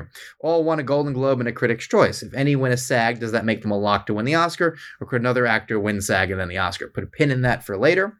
But I would say if that's our four SAG winners, I would say that SAG will match 4 for 4. Yeah, I think that's fair. Mm-hmm. Yeah. I guess we'll get into it in the categories, but yes, I think if you look at the competition, Robert Downey Jr. has gone ahead of Gosling. The main reason Gosling was ahead was because there was no campaigning and Downey was kind of quiet. And Barbie was kind of doing a lot of the work for you with like the pop culture elements. But head to head, he's been winning. Now, if SAG goes the other way, that'll be interesting. It'll be interesting. It's one of those things where it's like, if Downey wins, that feels like a confirmation. If Gosling wins, it feels like, okay, we got a race, but exactly. Downey could still take it. Sure. You'd start thinking hard. I think Divine could lose and still win just because no one else has even been the two. Yeah, I couldn't tell you who the two is. I guess Emily Blunt, but that's just by default. Yeah, Emma Stone, I don't think is the front runner, so she needs that. That would help her right now. Yeah. And Paul Giamatti, it would be a very interesting one. I think he's going to win SAG, actually. So he might have kind of tricked his way into front runner status. Well, remember just like a few months ago when we were talking about he's fighting for that 5th slot? That ain't the case anymore. Well, keep in mind that happens sometimes. It's a matter of you, and this is the point I kind of wanted to make with this as we get into the predictions and the precursors. The way that we frame the race early on is often without any actual competition, right? You're going just by for months and months, seeing the films, how the race looks, who's been nominated before, what this kind of looks like. So on the surface, yeah, he's in the running, right? Remember we were talking about Cillian Murphy as that's the guy who could miss. Yeah. And that sort of doesn't holding seem that likely. yeah, holding that spot for DiCaprio and we'll talk about it in a minute, but maybe we have the DiCaprio miss actor lineup that we thought about.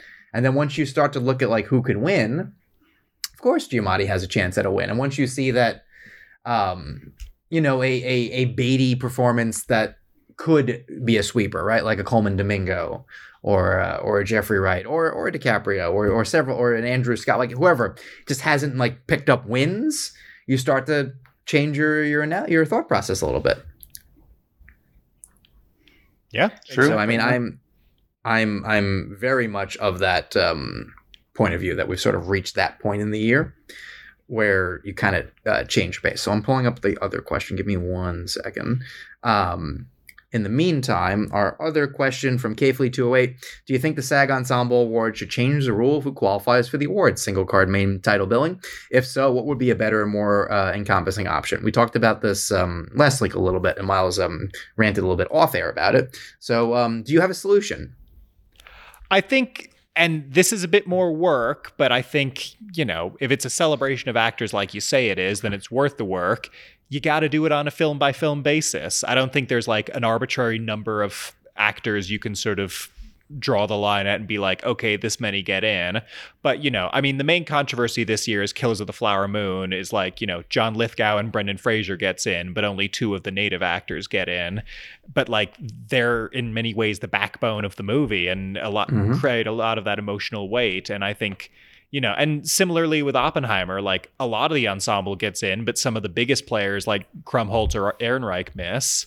So it's one of those things where I think you just kind of have to sit down and be like, who is integral to the ensemble, who stands out, who feels like either from a plot standpoint or a performance standpoint, like who feels worthy of praise. Because I think the billing thing is just, okay, well, you can look at the poster and figure that out. Like it feels lazy to me. Mm-hmm. Sure. And that aspect of it is partially business anyways, the billing. It's with exactly. Best Picture at the Oscars, the producers, sometimes you do hear producers to be determined. Yeah. So I think there is an arbitration process. Where the decisions that go into choosing that should not be the same as the decisions that go into awards consideration. Yes. True. Because, obviously, people like Lithgow and Fraser, to go back to Flower Moon, would get prominent billing because they're prominent actors. One of them just won an Oscar, whereas the other ones, you may have seen them in things, but they're not names in the same way. But that doesn't make their contribution to the film any less significant. Totally. Will they change? No. I think that's also it's unfortunately a moot issue for now, but I think it could in the future. I think it's just on the back burner now with like not being on strike first, but it'll come. Matthew Anderson wraps up our questions by saying, of the main acting categories, who would you be surprised by if they missed an Oscar nomination? And let's talk about that as we get into our predictions. All right. So since we last met, Critics' Choice happened. And the nominations for PGA happened, right? So PGA was the 10 frontrunners that we expected. And Critics' Choice was pretty much Oppenheimer and Barbie winning almost everything, except for Emma Stone for Poor Things. So let's go into our category talk, and let's look. Also, Steve, did you see the thing I sent you a couple minutes ago? I did not. Hold on. Oh, check your Slack. I sent you something that you'll find annoying, but also interesting. Oh. But we'll talk about it afterwards. Okay. All right. So, you skip the shorts. I think the Netflix short, The After, will probably be nominated for live action short, and a couple of the other ones we've heard of. But it's a moot point until you get there. All right. Did you guys do documentary and international and all that? Yes. Okay. So, international feature. So I'm not sure where I'm at yet, but I will say that I think I feel good about American Symphony as a frontrunner. Anyone have a different one there? I've got that at my 2, but my 1 and 2 are pretty interchangeable. All right. What's your 1? Still a Michael J. Fox story. Just because, again, that's the one. I know, but like, that's the one documentary that I've heard people talk about all year, and I can't say that about any of the others. Sure, like it deserves to win, but until it gets nominated, I'm worried. Like I have it at 2, but I'm just prepared on the morning for it not to happen. Yeah, sure. I have it low on my list because I'm like every year with documentary you go, what? How did that not? Like it's just like this is the shoe-in, and that's the one that does not get in. So yeah. That's I'm targeting that one, unfortunately, as the one. But if it gets in, it stays at 2 because it deserves to win. American Symphony is great too, and it has a hard to resist story. My other 3 getting in right now are 20 Days in Mariupol, 4 Daughters, and Beyond Utopia. I have the same 3. So do I. Okay.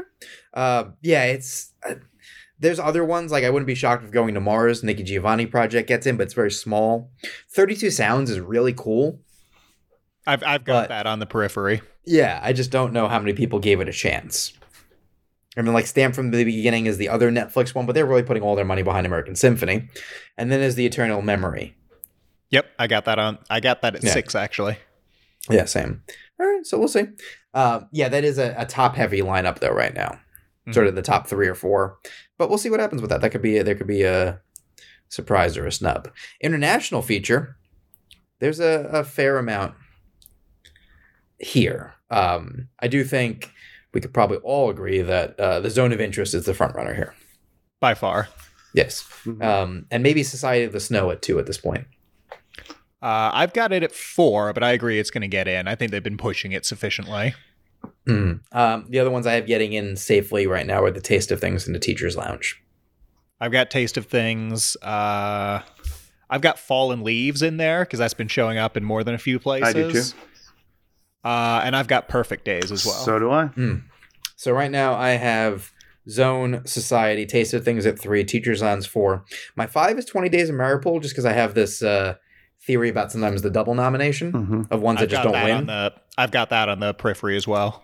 But we'll see. I have Perfect Days at 6, Fallen Leaves at 7, Four Daughters 8. I've got those are the ones. I've got Promised Land at 6 because never underestimate a Mod's Danish film. Yes. And Totem has gotten a fair amount of buzz that I've seen. Yeah, Totem's at my 10. There's The Mother of All Lies. There's The Monk and the Gun. Like, there's almost always a surprise here. The winner's not going to be a surprise. Unless anyone thinks otherwise. I don't see it being a surprise. No. I agree. All right. Song. Do we all have 2 Barbies? I have 3 Barbies. Well, you can't because only 2 are eligible. Wait, what? Which one's not? 3 are eligible for nominations. Only 2 can be nominated. Oh, I did not know that. So 1 will miss. Oh, well, you know what? It's good because I have a 6th in this category. I will... So my question is, which Barbie do you have missing? I have Dance the Night Away missing. I do too, even though it's my personal favorite of the 3, but I agree that that's the most likely to miss. Okay. Yeah. I agree with you both, but I don't care. I'm keeping it in because I love that song. Okay. So what do you have missing? So I'm missing I'm Just Ken. It's going to make it. So I think it's going to make it, 1, because it's more of a novelty. And 2, if it had the scene played as the Bake Off, I think that helps. And 3, it won an award while voting was going on. And don't put too much stock into my group, though. Hey, I voted for it and it won, so I like that. But it didn't hurt for something else to win, just as things were going. So, and Gosling's reaction to that win was something that's been all over. Yeah. So. Accidentally viral of like, wait, what? To be clear, I do not think he's going to perform though. No, I think that was the look on his face of like, oh no, they're going to ask me to do this. I don't want to do this. I did it like, especially if he's nominated for supporting actor. He doesn't want to be dealing with all that. I bet it'd be Will Ferrell steps in. Oh, that would be funny. Or the other or like some of the other Kens, like Simu Liu or Kingsley. Oh yeah, that's good too. Like yeah. I think Alan should do it, frankly. Oh, that would be something. Well, he's not a Ken though. Yeah, but that'd be funny though. I think it'd be like confusing. Infringing. I think the whole point of Alan is confusing. The endless marketing continues right into the announcement of the category. I think those 2 are in. I think they're not going to win. So my 4 and 5 are The Fire Inside from Flamin' Hot, because it's Diane Warren. Mm-hmm. I've learned better to bet against her. She's getting in. And my 5 is Road to Freedom from Rustin, the Lenny Kravitz song. So I've got that too. I don't think you actually said the name of it, but What Was I Made For? I think we have as the front runner. Yeah, that's the front runner. And then the other one I have in there is Can't Catch Me Now from Hunger Games. All right. I'm, because I don't know, and it's so open, I'm just going to go with what I want and be happy to go 4 out of 5 in all likelihood. And I have High Life from Flora and Son. I do have that on the periphery. It never went away. American. Yeah, that's my 7. That's more likely. Okay. I put Dance Night as 6 from Barbie just because it's the next most likely. But watch out. I wonder if there's a mild chance of the only one gets in because of the split. The other one I have on the periphery, and this one would be interesting, is Am I Dreaming from Spider-Verse? Not because I Sure. think it's crazy likely, although it has shown up a few places, but if it does get in, I think that makes the animated category potentially... Yeah. It puts some weight behind it, because that's very much a two-horse race right now. Yeah. Another thing you can look at is The Color Purple has an original song. I didn't find it particularly memorable, but I historically musicals don't just get an acting nomination, so you kind of want to look at where else that can get in. Not that I think Danielle Brooks will miss. I think it'll be the exception to that rule. But if you don't have it in picture, right, you should kind of look at where else you might be able to have it. Just a friendly bit of advice. Score. Score is interesting because there's some late movement, it feels like. But I feel good about Oppenheimer, Killers of the Flower Moon, Poor Things as a top three. Right? Yeah. Now, my 4 and 5 right now are The Zone of Interest and Spider-Man. And they feel good, right? I feel good about those. But here's what I'll tell you. Indiana Jones, right? John Williams is right there, and they haven't not nominated him in a while. The Boy and the Heron is sort of like, not quite grassroots, but that's the, if you want to look at like a version of like an indie contender. Winning the Globe would have been helpful. For sure. In that but it like, was rare nominated. way. In that rare way that winning a Globe can. But I mean, in terms of like getting it on more people's radars. And then Michael Giacchino for Society of the Snow. Oh, sure. Mm-hmm. So I would say one other thing that I'll say, and I don't know that it'll happen, but if you want to look at like shows of strength, you know, that kind of situation, if Barbie slips in for score. So I was about to say, we have the same like 4. I have Oppenheimer, Flower Moon, Zone of Interest, and Poor Things.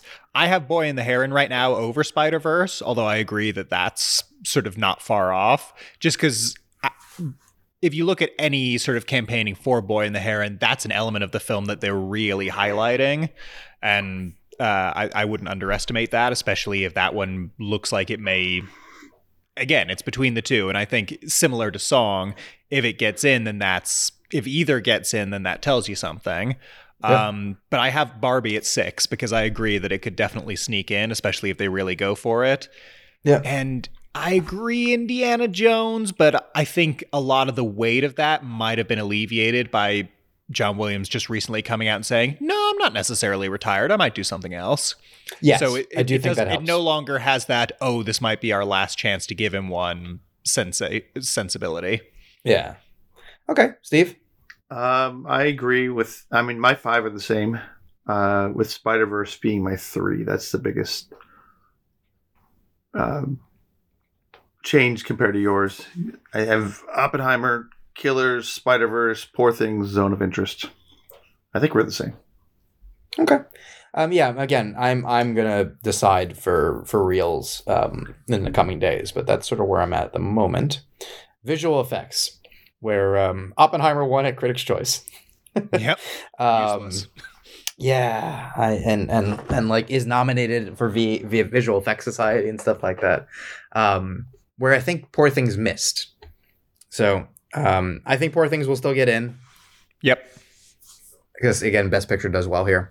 I think The Creator will get in. I believe it did well with VES. Yep. I think Guardians will get in. Yep. I think Society of the Snow will get in. I have that on the periphery, but I agree it's in contention. I have it at 4. And then I have Godzilla getting in. I also have Godzilla getting in. I think that last minute surge, it's going to be fresh on some people's mind in just the right way. I have Indiana Jones getting in, not because I think it deserves it, but because I think people are stupid and they're going to be suckered in by the de-aging that looks atrocious. Sure, it could be that. It could be Spider-Man. But Yeah, I've got Spider-Man on the periphery. I've got Napoleon at 6 because there's a lot going on in the battle scenes. But I think we agree on the top 4. Yeah, I mean this is a recurring thing. It's a weird category to predict the winner of without Oppenheimer, I'll tell you that. Because I'm not sold on The Creator like a lot of people are. No. I have it as a placeholder. I want to see how the wind starts to blow. Yeah, because, in the past, it has happened plenty of times that it doesn't matter which is actually has the most effects or the best effects. If no one's talking about it. You're not voting for it. That's how I feel. It's like, that's why you're kind of brought up, I forget what you mentioned just a little while ago, but these award shows going on that are being televised, that are, you're having your memeable moments, your buzzworthy moments, that has to factor in. You have to be get your ballot and go, oh wait, I just heard this song mentioned 5 times in the last month, and over and over, and the creators just I think it's just kind of floating around, and people really have to go out there and you'd love to see it if you're the creator. You'd love to see it score a nomination somewhere else. Yeah. Yeah. But I don't, just to be able to have 2 going in, like just production design or something like that. just no talk though. It's just Well, that's the the problem. loner. Well, we're gonna when we reconvene next week, right, on Tuesday or Wednesday. The nominations are on Tuesday morning. I'm sure when we talk about this and we go over like how we did and where we missed and all that stuff, we will probably have a lot of 3 out of 5, 4 out of 5s in most categories, because we kind of know, barring surprises, which surprises will tell us something. But if we don't get a ton of new information, we will have a lot of 4 out of 5s, and then like on the fringe, the 5th in most categories is a little different. Mm-hmm. So For sure. And to that end, real quick, in visual effects, pour one out for Dungeons and Dragons, which didn't make the short list, even though it should definitely be nominated. I mean, should have been practical effects alone. My gosh. Totally. Sound. We just had both of the sound precursors, which you then have to combine and figure out. But again, many of I think the 5 that I have predicted here are the 5 that have shown up everywhere, which would be Oppenheimer, Maestro, Killers of the Flower Moon, Barbie, and Ferrari. So I have 4 of those. Swap Ferrari for The Killer. I have The Killer at 7. It didn't catch on in the way, even though I know that was the one thing Netflix was like, if you want to nominate The Killer in something, nominate it in sound. And then I would also say the looming threat is The Zone of Interest. That's what I have. I have that instead of Barbie. Didn't pick up stuff, but I think people who like the film are noticing that. And depending on how it does on the morning, that's one to watch out for. Yeah, I have that at 6. That's my 5. Yeah. All right. Makeup, which feels strange without Barbie, but and the 10 is just wild, as we went over. But I feel good about Poor Things. I feel good about Maestro. I feel good about Killers of the Flower Moon. Any disagreements there? I don't have Flower Moon in there. Interesting. Do you both have Oppenheimer? Yes. Yes. See, I have it missing. Oh, no, there's too much makeup for it to miss. I'm not sure if I'm going to keep it missing. But at the moment, I have Napoleon at 5, which I just have that weird feeling that it's a 1 nomination movie. It just reeks of 1 nomination. I might be inclined nomination. to agree, but I think a different category. Same here. Yeah, well, I'm going to possibly narrow it down, but I have to look at what I have again. And then my 4 is Golda. Mm-hmm. It's that like makeup nomination that nobody's enthusiastic about, but the makeup people like. Yeah, well, when you look at, I mean, that was all their marketing was yes, the makeup. So like it could definitely happen, and I wouldn't be too surprised. Right now at 5, I have Society of the Snow. It's the same. Just because it's got, again, a bit more of a push. But yeah, I've got Napoleon like right on the periphery. I've got Ferrari. Maybe they'll be weird and go with the Demeter. Who knows? Real quick, going with Society of the Snow. Is that the latest film to do a push? Because you always wonder, you have last year you had, well, it really wasn't a push, but you had Everything Everywhere very early in the season, and then you have these like almost to the point of like, wait a second, that's even running this year because it was different. Well, I think some people are trying to compare it to All Quiet on the Western Front, but that was a little different because it played at more. All Quiet played at festivals and did well, but Netflix was kind of figuring out their thing, and then last minute then went, oh, that's our Best Picture push, right? Whereas this is kind of crested at just the right moment. Yeah. Whereas Society of the Snow, I think just this week became like one of their highest viewed international films, like behind All Quiet. Okay. So it's being watched, but I think it's a much more targeted campaign. Okay, I'm just curious. Like, my gosh, it suddenly I had it in my potentially in my top 20 or so. Yeah, and I have suddenly it's everywhere. Well, I have Bo at 6 here in this category just because I hate it and I'm worried. I refuse. Yeah. I'd rather be wrong than happy. Society of the Snow at 8. Yeah. Society of the Snow at 8, Ferrari 9, Demeter 10. So we'll see. I think before the time, when I finalize, I will move Oppenheimer up, just because it's not an unsafe way to be wrong to just like overperform on Oppenheimer. Mm-hmm. For sure. All right. Film editing.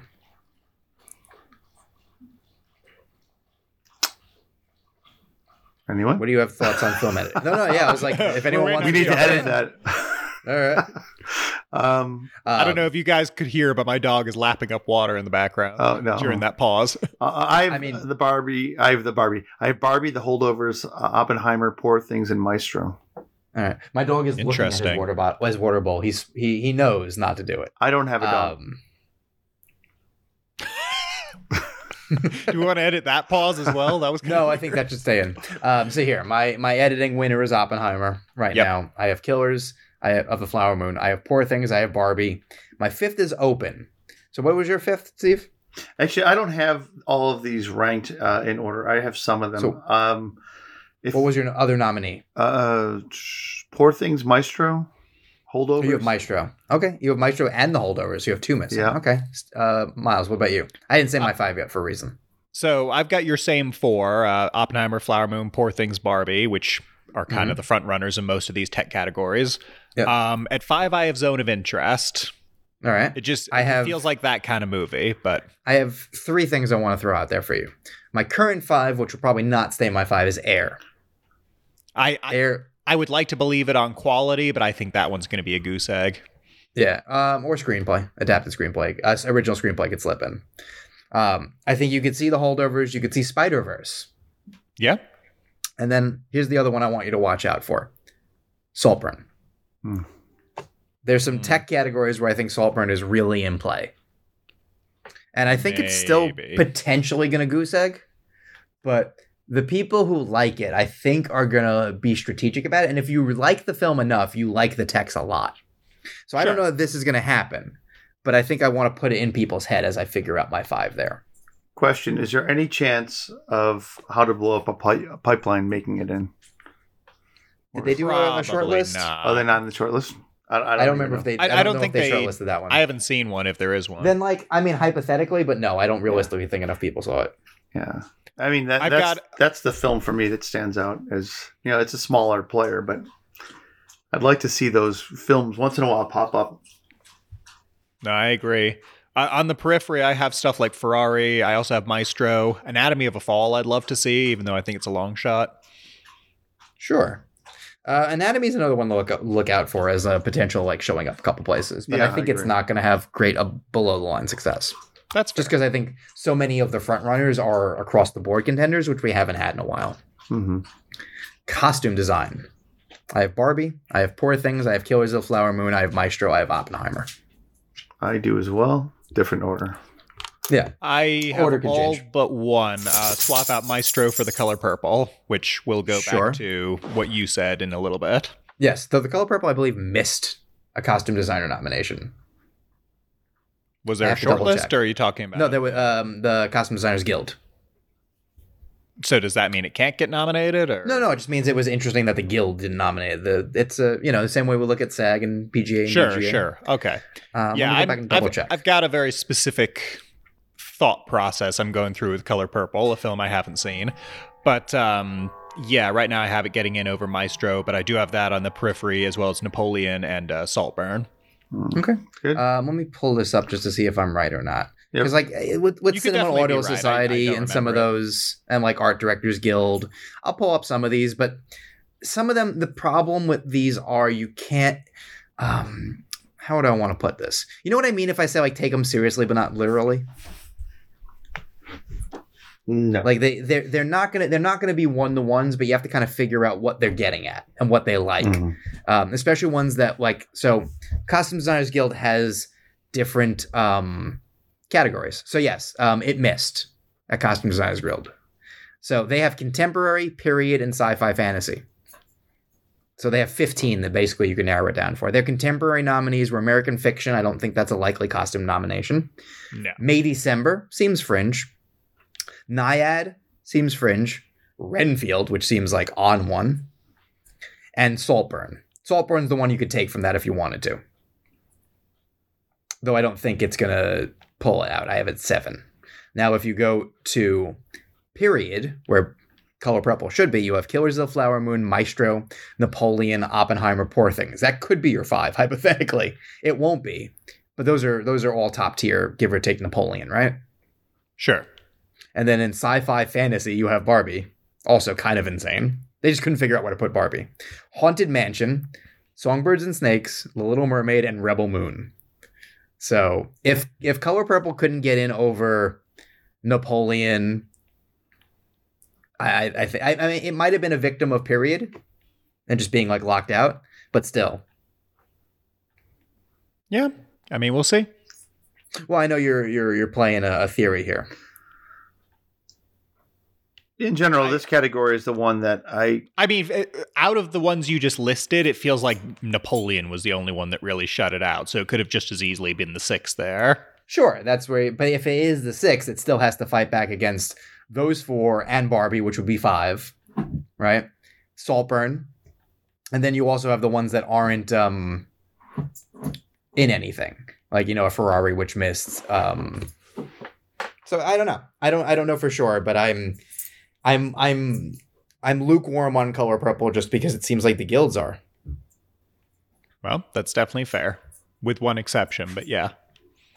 Yeah, I mean, we'll see. In terms of the guilds, one exception. I think so. I mean, we're gonna see. Like, it's one of those films that just like we're not gonna know until we know. Sure. Okay. So the thing I want to talk about next is the next category, obviously, but it is cinematography. And did you guys all see the ASC nominations?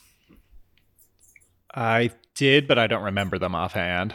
Okay. Mm-hmm. Steve, same? Same, yes. Okay. Do you remember how insane they were last year? No, I do not. Okay. So I want to backtrack for a second with you guys. So last year, do you remember the Oscar nominations for cinematography and how they were weird?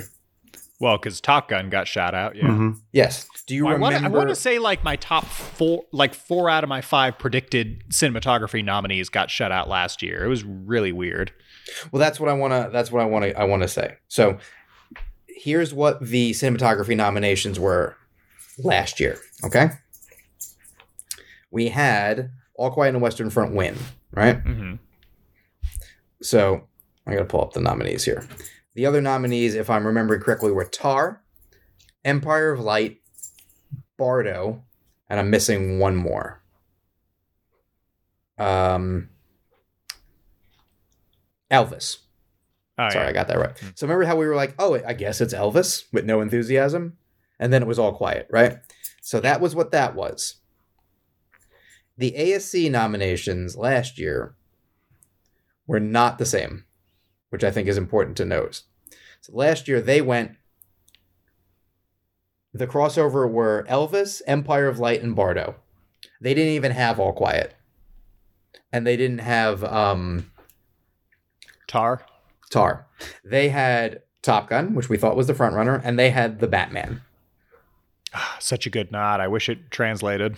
Right? So you have that, and you're also going, that's a wild lineup in both cases. Yeah.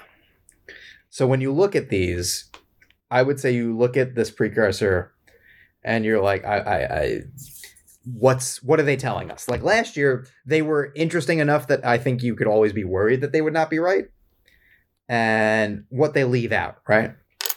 So this year, their nominees were Oppenheimer, Heute von Hoytema, your presumed frontrunner, right? Mm-hmm.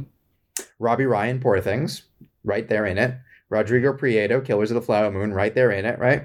Yep. Maddie Libatique, Maestro, right there in it, right? So far, probably everyone has them. Yep, I've Right? got all 4. Now, without knowing what ASC went, what's your number 5? I have the Holdovers. Steve? I have Maestro. You have those 4. You have those 4. No, so what's your other one? El Conde. Well, that's interesting. Yeah, they've got that. Because I have that because that's what the other ASC nominee was. Mm-hmm. And I wonder if that's the ASC 5, the Oscar 5, because it's Ed Lockman. Now, if it's not, if you look at last year and you go, too weird, he's an outlier, something else will get in, I think your safe bet is The Holdovers, right? Because it's going to do well. Your shot in the dark. And it's got a sort of specific, like, old school vibe that we sometimes go for. Yep. Your two shots in the dark are The Zone of Interest, Show of Strength, right? Yep. Or The Creator, looking for that other nomination, ties in to visual effects. Or split the difference, Saltburn. I do have Saltburn on the periphery. I have Saltburn at 6. I think I'm deciding between El Conde and Saltburn. Saltburn keeps being talked about in strange places, not just, and like I think that factors in quite a bit. Well, that's what I'm trying to figure out. The fact that it has some late buzz. Mm-hmm. The people who don't like it still hate it. The people who love it still love it, right? But I think people are watching it out of curiosity. Exactly. And passively taking it in because it's I don't know if like cool is the right word. It is a cool movie. Like it's a young person's movie. But it's like it's on a streaming platform so you can just watch it. I think people are going and beyond screenings going, the fuck is up with Saltburn? Let me click it on. And I'm sure there are people who are going, nope, and turning it off, right? But there are definitely people who will go, well, that was a lot, but I really liked X about it, right? And suddenly that leads to cinematography, maybe production design we'll talk about in a minute, maybe Rosamund Pike. I think if it wasn't such a tough actor race, I think Barry would be in play still. Like the things that even if you hate the movie, you can't really be upset about, right? So I think you have to keep that movie in mind. So as we get into production design to round out the text, right? Again, for the same four, Poor Things, Barbie, Killers, Oppenheimer, right? Seem likely, right? What's your fifth? Mine, going back to aforementioned, is Color Purple.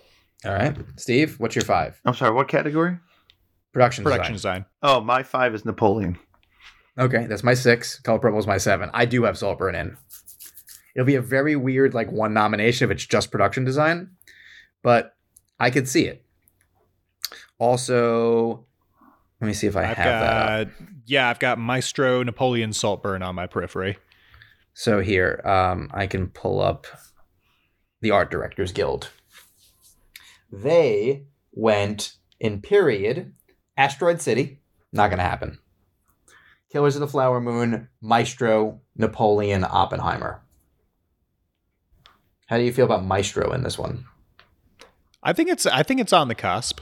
I think so, but I don't think there's anything necessarily like calls enough attention to itself. Mm-hmm. No, I don't think it's like I won't nominate it to be predicted, but I think it's in the conversation. Yeah. In fantasy, they have Barbie, The Creator, Guardians, Poor Things, Wonka. Which I don't think, again, this is another one where The Creator, like, if it's got a chance, if it wants to win visual effects, right? As opposed to maybe winning by default, but like actually win, it needs to get in here, if not cinematography. Yeah. Or sound is one that I've heard a few people say. Yeah, it needs another nomination. 2 nominations will make me feel okay about it winning. I still have it at 1 just because I don't know what else will win. And then in contemporary, Beau is Afraid. God. The house is a lot. I'll give him that. And like the outside, there is production design. We just hate it. Well, and the sequence by the Wolf House directors, I guess could qualify. Yeah, and the porno like block he lives on. Sure. Even though like, not to go back to that movie, but that should be funny to me, right? That's such my sense of humor. All that fucking shit on the wall in that area. And yeah, I don't know. Nope, shook my head. John Wick Chapter 4, cool, but not going to happen. The Killer. I also think that one really deserves to be in conversation for cinematography, even though it's not going to happen. Yeah. The Killer. Love that got in for like the WeWork and all. And I guess the house and stuff. They must have made some of those things. Mission Impossible: Dead Reckoning Part 1. They don't get nominated. I know they're trying, but they just don't get nominated. It would be cool if they get in. It'd be very ironic that the one that nobody was like enthusiastic about got in.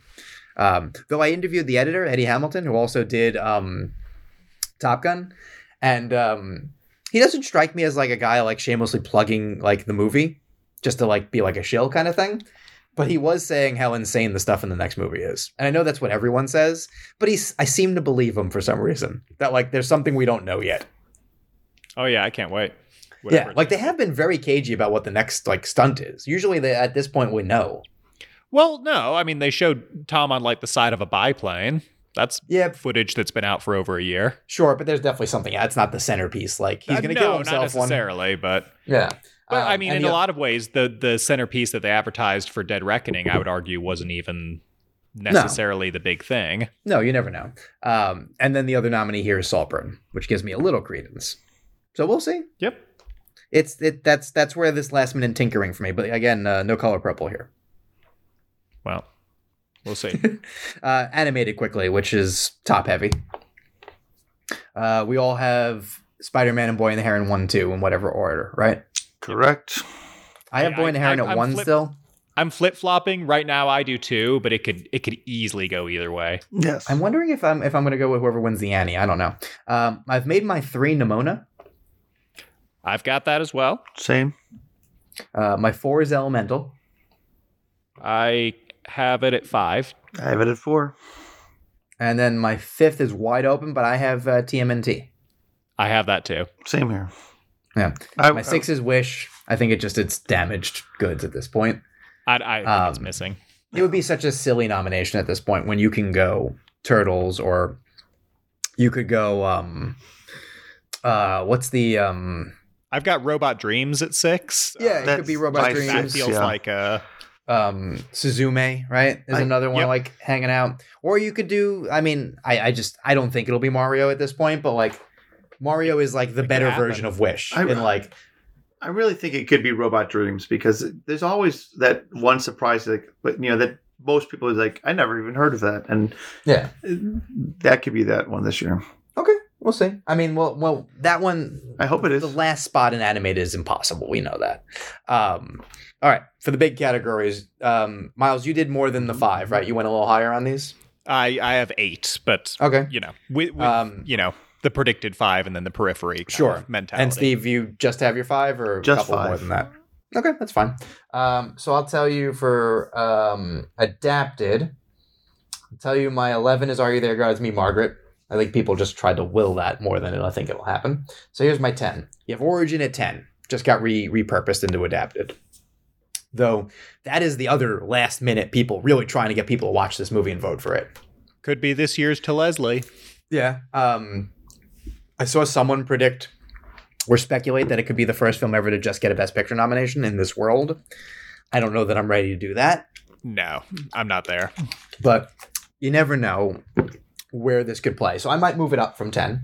I have Spider-Man at 9. I have The Color Purple at 8. Same. So those are the ones I don't think are in. I think there's 7 contenders here. My number 7 is The Zone of Interest. Oh, I've got that in 5. Interesting. My number 6 is All of Us Strangers.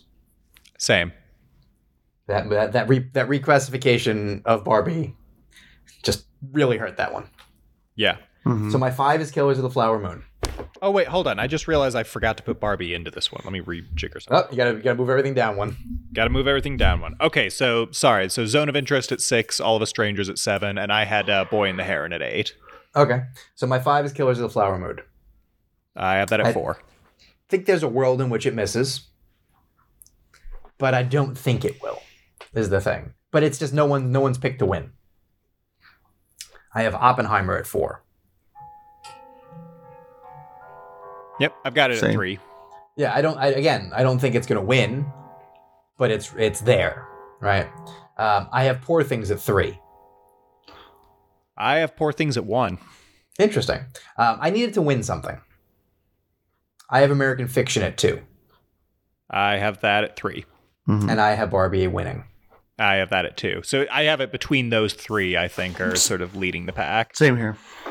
So what happened here was the problem we're going to run into is everywhere that separated Barbie into original. Yeah. So like at Critics' Choice, American Fiction won, which doesn't help for the Barbie thing, but I think it does provide the basics of like maybe how this is going to go, which is that I think American Fiction would beat Poor Things. Just because for some reason, I think the problem with Poor Things is people credit Yorgos as opposed to Tony McNamara. Sure, but I think they see these as no, it lost to fucking Green Book. Oh, everything sucks. I think people see his stuff as directing as opposed to writing, which is a tough thing to overcome. But sure, but you've said the same thing about Nolan and all season, and yet he had 2 writing nominations before he was ever nominated for director. Yeah, but he never came close to winning for writing. It always felt like also ran nominations to me. Maybe, but I wouldn't say so. I mean, it's different here because it's a different person, but I feel like it's Barbie or American Fiction in that category. That's fair. I wouldn't rule out Poor Things, especially as maybe an early indicator that Emma Stone might take it over Lily Gladstone, but maybe. Well, we won't know until the night of because WGA doesn't announce until after the Oscars by like a month. So now they're useless. Insane. Unless somehow our game is that close that we can wait and use it. But hopefully not. All right. So I'll tell you my 8 in original, which you may have to do some quick adjustments there. No, I remember to move Barbie out. I just forgot to put it into adapt. Oh, okay. So my 8 is Boy and the Heron. Wait, why do I have Boy and the Heron in adapt? Boy and the Heron's based on a book, isn't it? It is not. The title is a book, but it's an original screenplay. Okay, I have that in adapted for some reason. So. I think it's not getting nominated either way, so it doesn't matter. No, I think that... I have Rust in at 8, but I think that confusion also will hurt it. So my number 7 is Saltburn. No. She won the category. And again, I think you gotta look at if you think any of this buzz will mean something, you have to figure out where it's gonna go. So I do think it's a 6-horse race, but I have it right there at 7. My 6 is May December. So at 7, I have Origin, just in case that last minute push does anything.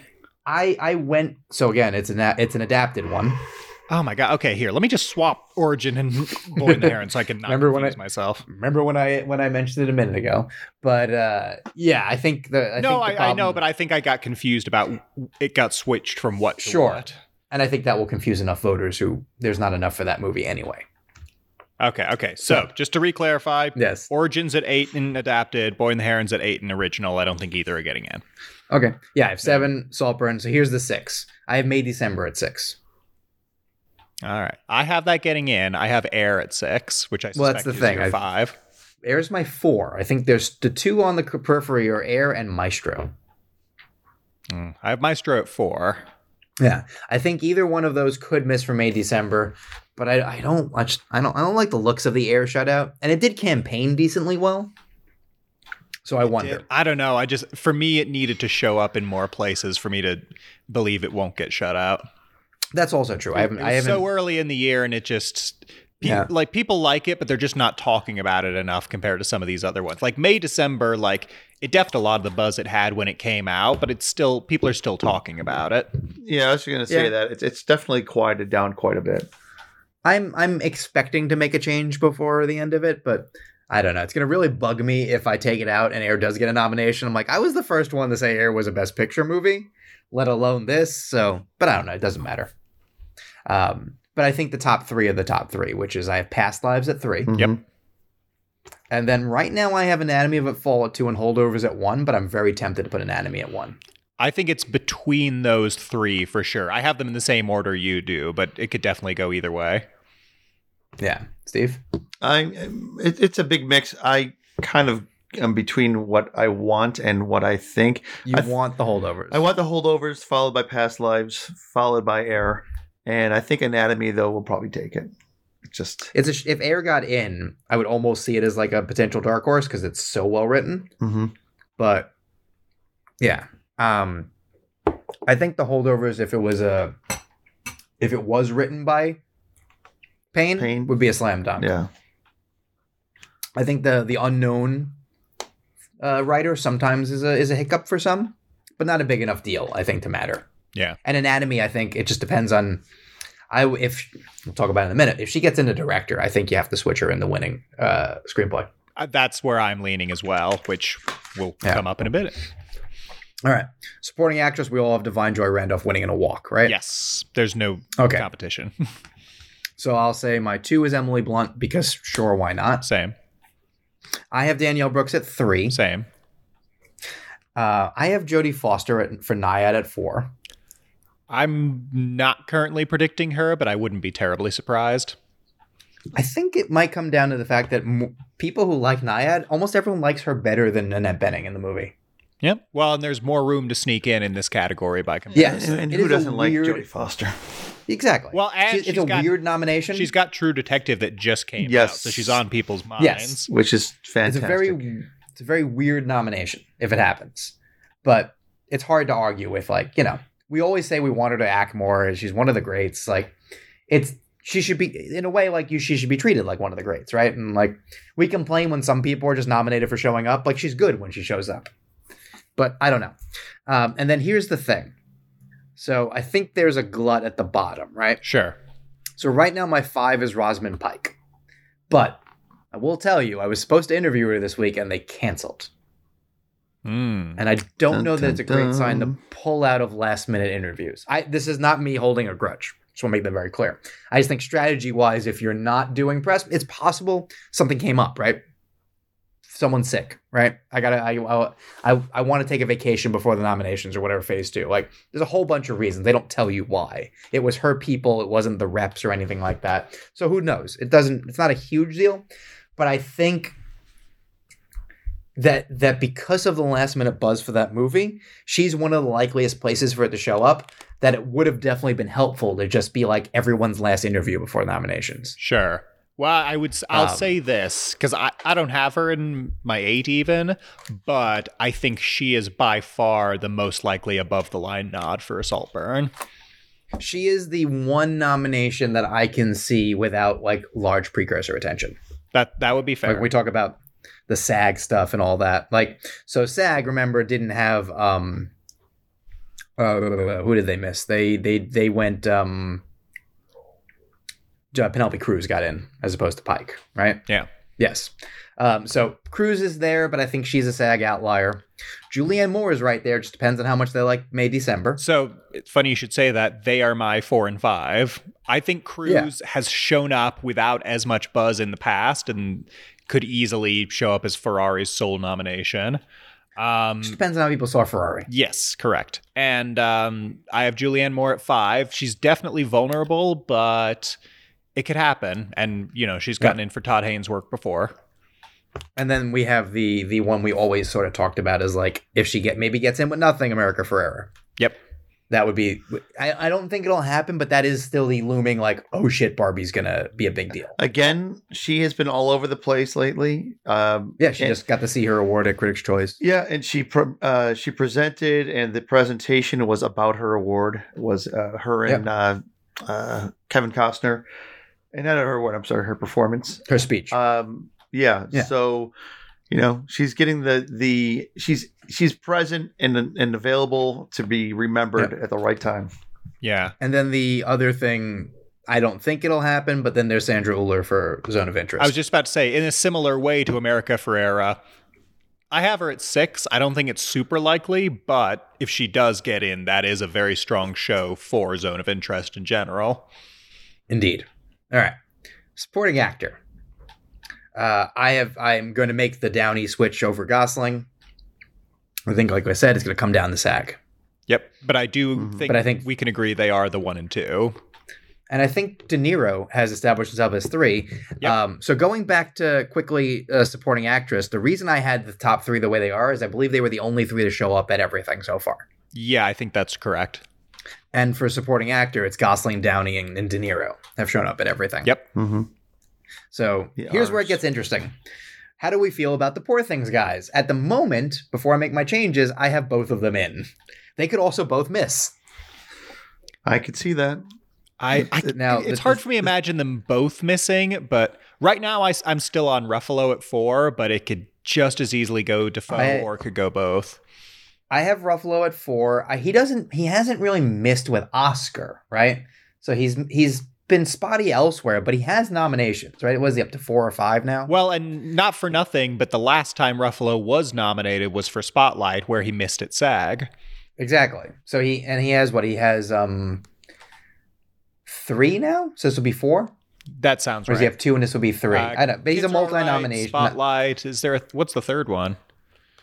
Oh yeah, he didn't get in for You Can Count on Me early on, so this would be 3. Yeah. So yeah, he's not he's not Ethan Hawke, where like next time he gets nominated, you're like, is he a 6-time nominee? Like we should probably figure this out at some point. But he's getting to that like due range. Yeah. Just like Willem Dafoe, who's at 4, maybe 3 or 4, 5. Platoon, Shadow of the Vampire, Florida Project. So this would be 4. No, at Eternity's Gate, this would be 5. Oh, you're right. I forgot he had a lead one. Yeah, for a not great movie. I think they're both vulnerable. I think they could both get in. I think the question you have to look at is Charles Melton going to get in? I mean, there was a time where we thought, could he win? But I don't think we're there anymore. Right now, I have him missing, but he's at 6. Same. And then I have Sterling K. Brown at 7, and I don't think it's really a race anymore after that. Yeah, so right now, and this is one of my Hail Marys, I do have Sterling getting in. I think he's kind of peaking at the right time, and I think SAG helps immensely. It would be a very cool nomination. And especially if they overall show a lot of love for American Fiction, then it could definitely happen. But I think it's between him and Melton and Defoe, like you're saying. Yep. For my Exactly. 8th slot, going back to a theory I had earlier in the year about them having double nominees in supporting actor for the past few years. No, I have Matt Damon for Oppenheimer. Yeah, that'd be interesting. That would be like a That'd be weird, interesting. because that feels like the kind of zero precursor buzz, but just gets in there anyway kind of thing that they do sometimes. Yeah. Steve, who do you have missing? Or who do you have in? It's the same 3. I'm actually 4 with Ruffalo, Melton. So you have Melton as your 5th. Melton's my 5th currently. Yeah, Willem and Sterling K are the ones that I'm like, I could easily see them easily be in there, but it's tough. Yeah. So to roll the dice. Yes. So I think Sterling was the SAG edition, right? Over Ruffalo. Mm-hmm. Yep. Melton missed. So like, how much do you want to go with SAG? Actress. Speaking of, right? Sandra Uller missed at SAG. That doesn't seem likely. Yeah, I'd be very surprised if she missed. So the other 4, I believe, have shown up everywhere. Lily Gladstone, Emma Stone, Carey Mulligan, Margot Robbie. Carey Mulligan and Margot Robbie seem bottom tier, right? Yeah. Happy to be nominated at this point. So you have Gladstone and Stone. Gladstone and Stone. I like that. Very different types of performances. You would like to see... I mean, here's the thing. You want to make it a little more interesting than just who wins SAG. But, like, I guess SAG-BAFTA will kind of tell the story here. Yeah, although if they split, then we might be back to square one, which is definitely probable. Depends on where the split is. Honestly, I think if Lily Gladstone wins SAG, I think that's bigger than if Emma Stone wins BAFTA. I think Gladstone getting the boost from her peers, right? That would definitely that would tip me over the edge for sure. Exactly. Yeah, especially since Stone has... she has the gold. She has it at home already. So it's... If Stone wins Globe, Gladstone wins BAFTA, it's really close. And I'm hard-pressed to choose in the moment. If Gladstone wins SAG, Stone wins BAFTA. I think Gladstone wins, but it's close. If either sweeps, they win. Yep. Right, and of right course, now if Sandra I'm Uller on wins Stone, something. But it's very, very changeable. Yeah. I have Sandra Uller at 3 as the upset. Yep. I have Mulligan at 4, Robbie at 5. Look out for Sandra Hüller as like a vote split upset, because if it's as close as we think it is, then someone like her could easily sneak in. Would help if she wins BAFTA. For sure. Because she won't have SAG to help. I have Annette Bening just missing at 6. She was the one who got in at SAG. So I've got Carey Mulligan at 4. I've got Margot Robbie just missing. I've got Greta Lee in 5. I have Bening at 6, Portman 7, Greta Lee 8. It's possible, but it seems like it's kind of slowed down. But Past Lives, for a while there, seemed like it was going to be one that would pop up here and there. I think it's going to be limited. Yeah. So I don't see it happening, but Myles, I hope you're right. Yeah. I think the thing here is she would get in without a lot, but it's possible. Mm-hmm. I also think it's just such a weird look, even for the Academy, who loves a bad look, to not have Barbie nominated in Barbie. I know, but lest we forget, we're not that far removed from Adam Driver being the only nominated actor from Black Klansman. Yes. And I thought her performance was very plastic. No, I think she's definitely I'll allow that. She's definitely on the cusp. And then special citation on Janu Ellis if the weird last minute grassroots thing actually works. Which yes, there I is have precedent, her. But I have her at 12, but yeah, I'm gonna move her up before that, but not higher than like 8 or 9. That's fair. Actor. As we wrap up, are we all on Giamatti winning right now? Right now, yeah. Yes. And we all have Murphy too? Yep. Mm-hmm. Interesting. I have Cooper down at 3. Same. Now, here's what I'll tell you guys.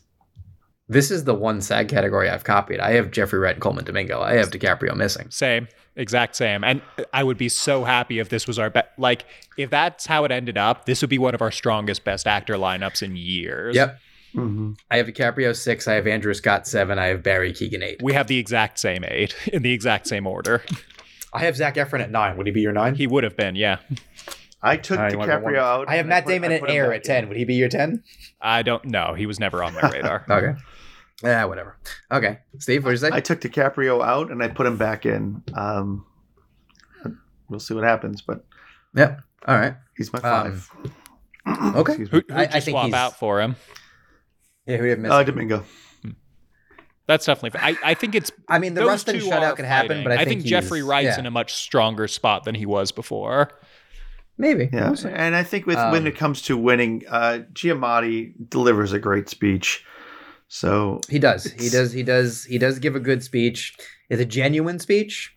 I mean, for those of you who listen to my my interview with him, like he's just a guy who goes the in and out. Yeah. Well, I mean, what was it? What was Sunday? Well, Sunday was Critics' Choice, where he was like, "I didn't realize that would be viral marketing." Yeah, but, that was a great speech. He brings up his dad, gets emotional, and he talks about teachers. Like he's doing a good job. He's coming off as authentic. Doesn't look like he's written, anything kind of thing. It's good. Well, he's well loved within the industry. Like he's the kind of guy who's worked with everyone at this point. Like, and there's this sense of him being not overdue per se, but like he's missed for a few deserving things a few times. He's been on the cusp, so he's got a good narrative. Whereas Killian, it's a first time nomination. It's a little harder. And he does have that vague thing where it's like we don't know for sure we'll get to him again. Yeah. Let me say this just in case he does miss. The whole Bradley Cooper wants it too much. That's stupid. That annoys Very the stupid. shit out of me. And if you're on that boat, unfollow me, please. Yeah. No, I don't buy that. All right. So, director. I'll give you the DGA 5, which were Greta Gerwig, Yorgos Lanthimos, Christopher Nolan, Alexander Payne, Martin Scorsese. Very sort of short, right? Kind of 5. Mm-hmm. Now, I have Nolan winning in a walk. I think we all do. Yep. Yeah. I have Scorsese at 2 because why not? Someone's got to be at 2. I have Yorgos at 3. I have Greta at 4. But there is another world where she comes up short because apparently women are bad for reasons I don't understand. This is the thing. This is the last minute worry I think everyone has, right? Of her coming up short. Now, if she does, and I'm not predicting it, but I think you'd have Payne get in, right? Sure. And then you'd have Jonathan Glazer get in. Yeah. So. Or go ahead. I was about to say, because so right now I have Greta 4, I have Glazer 5 as not a lone director, but the non-DGA 5. I have Payne at 6. I have Celine Song 7, Justine Triet at 8. I have Cooper all the way down at 9. Yeah, Cooper I think is not happening. Yeah, which is funny because I think there's more directing going on here than in A Star Is Born. I think A Star Is Born is a better film, but it's interesting that he's going to miss for this. Yeah. Well, I think Maestro in general isn't quite popping off the way it needed to.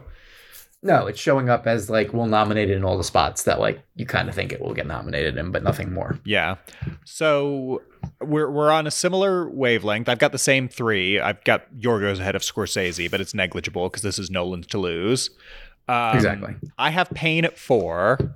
because they always get like the one in there that's not super flashy, but kind of, especially if it's like a known quantity. That just seems likely to me. I have Gerwig just missing at 6, and she could still very easily get in, but I think she's just out. And here's my Hail Mary. I have Justine Triet getting in. It's possible. And I think it's a late it's a late surge, but I think it is there. And I think she's shown up, not in terms of nominations, but in terms of playing the room and, you know, being present and giving good speeches and things. And I think there's going to be, and again, I haven't seen Zone of Interest yet, but I'm still on the wagon that it's just going to be kind of alienating to just enough people that it's going to suffer on a preferential ballot. And I think it could, but I think just enough like of the highfalutin types might save it. Sure. And I think it helps that he's got sort of a career of like, you know, popular films to look back on. So he's at my 7. So I think those are the 7 that are in the mix. But I don't know. I just get a funny feeling. I think Anatomy, by comparison, and especially if you look at PGA, where both Anatomy and Zone got in, but if you look at between the two, I think Anatomy has, I don't know, it's a hell of a lot more accessible. Oh, for sure, and it's close, and this has become a much more interesting race than it was a month ago, and I love that. Sure, even though I'm worried about what might happen. I mean, I would love for both Justine and Greta to get in. I mean, Selena's on the outskirts. I don't think it's crazy likely, but if she gets in, then watch out.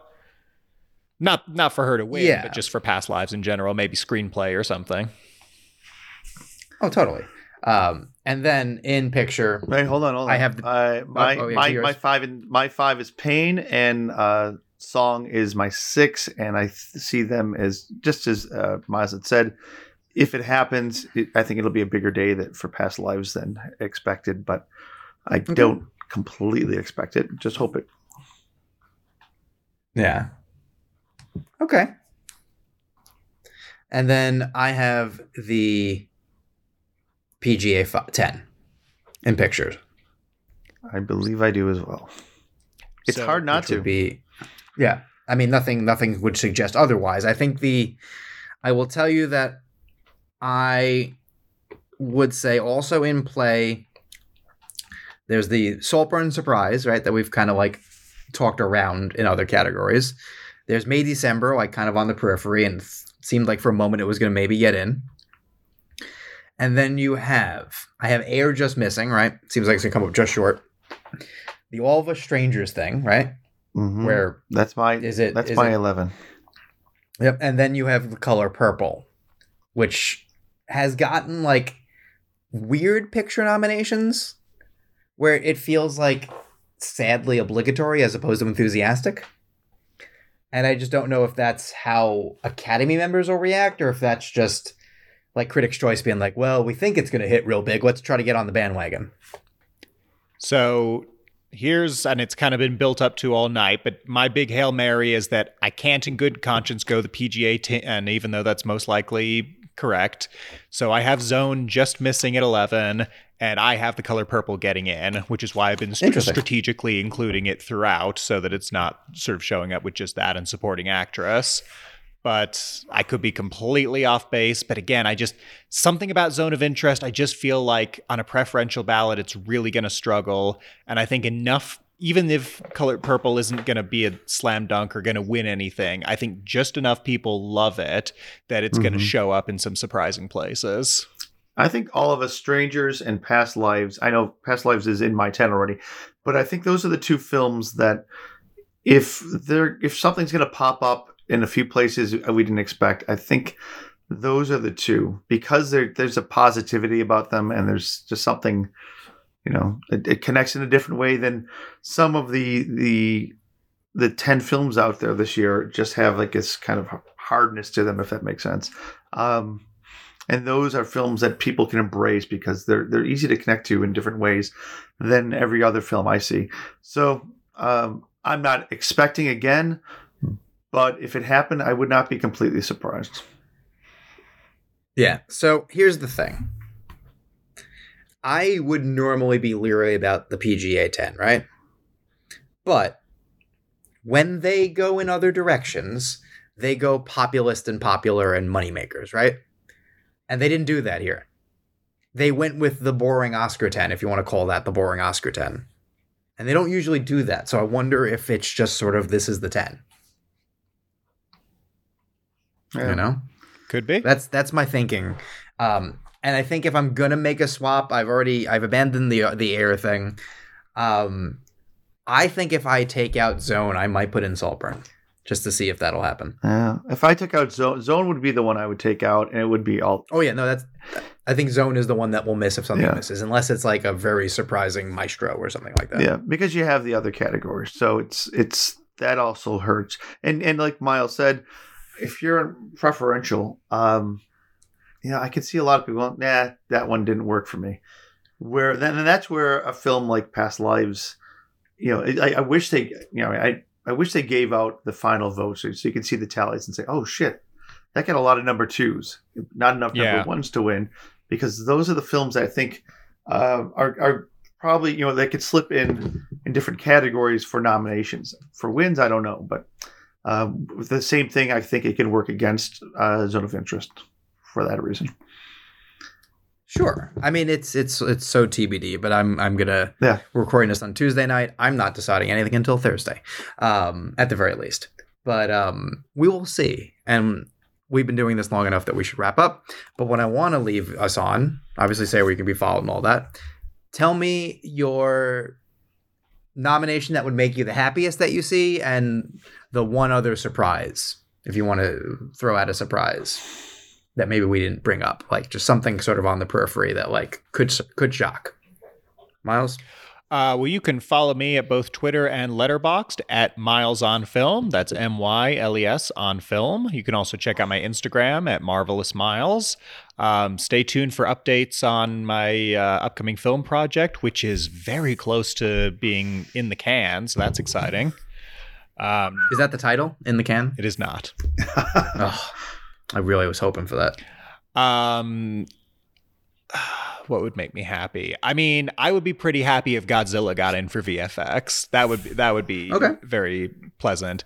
And then just like a random surprise. I mean, we've been talking around it all year, and I don't think it's likely at all. But Glenn Howerton for Blackberry, that would be such a cool nomination. Totally. All right, Steve? It's too late for me to have any great anything that I haven't mentioned already. So, well, first of all, you can follow me at the mall, walking down the street, or at your children's basketball games. Yep, I'll be there on the sidelines. Or you can follow me on Twitter at FilmSnork, on Letterboxd at the same, and Instagram. So my pick, I'm just going to say Dance the Night. I'd love to see that happen. Okay, that'd be cool. Sure. Yeah, be fun. All right. You can find me at Joey Magidson on all the stuff. You can find Awards Radar on all the stuff. I just don't care enough about those. I think the thing that would make me the happiest would be, it's not going to happen, but Zac Efron, The Iron Claw. Or really Iron Claw anywhere. That movie just hit like a week too late. Yeah. 2 weeks too late. Because it is like financially successful, well-liked, like exceeding expectations. Like that I don't know what the right week would have been, but what a shame. And then the surprise, I'll just reiterate, I don't know that it'll happen, but watch out for the Saltburn, like, not getting shut out thing. We'll see.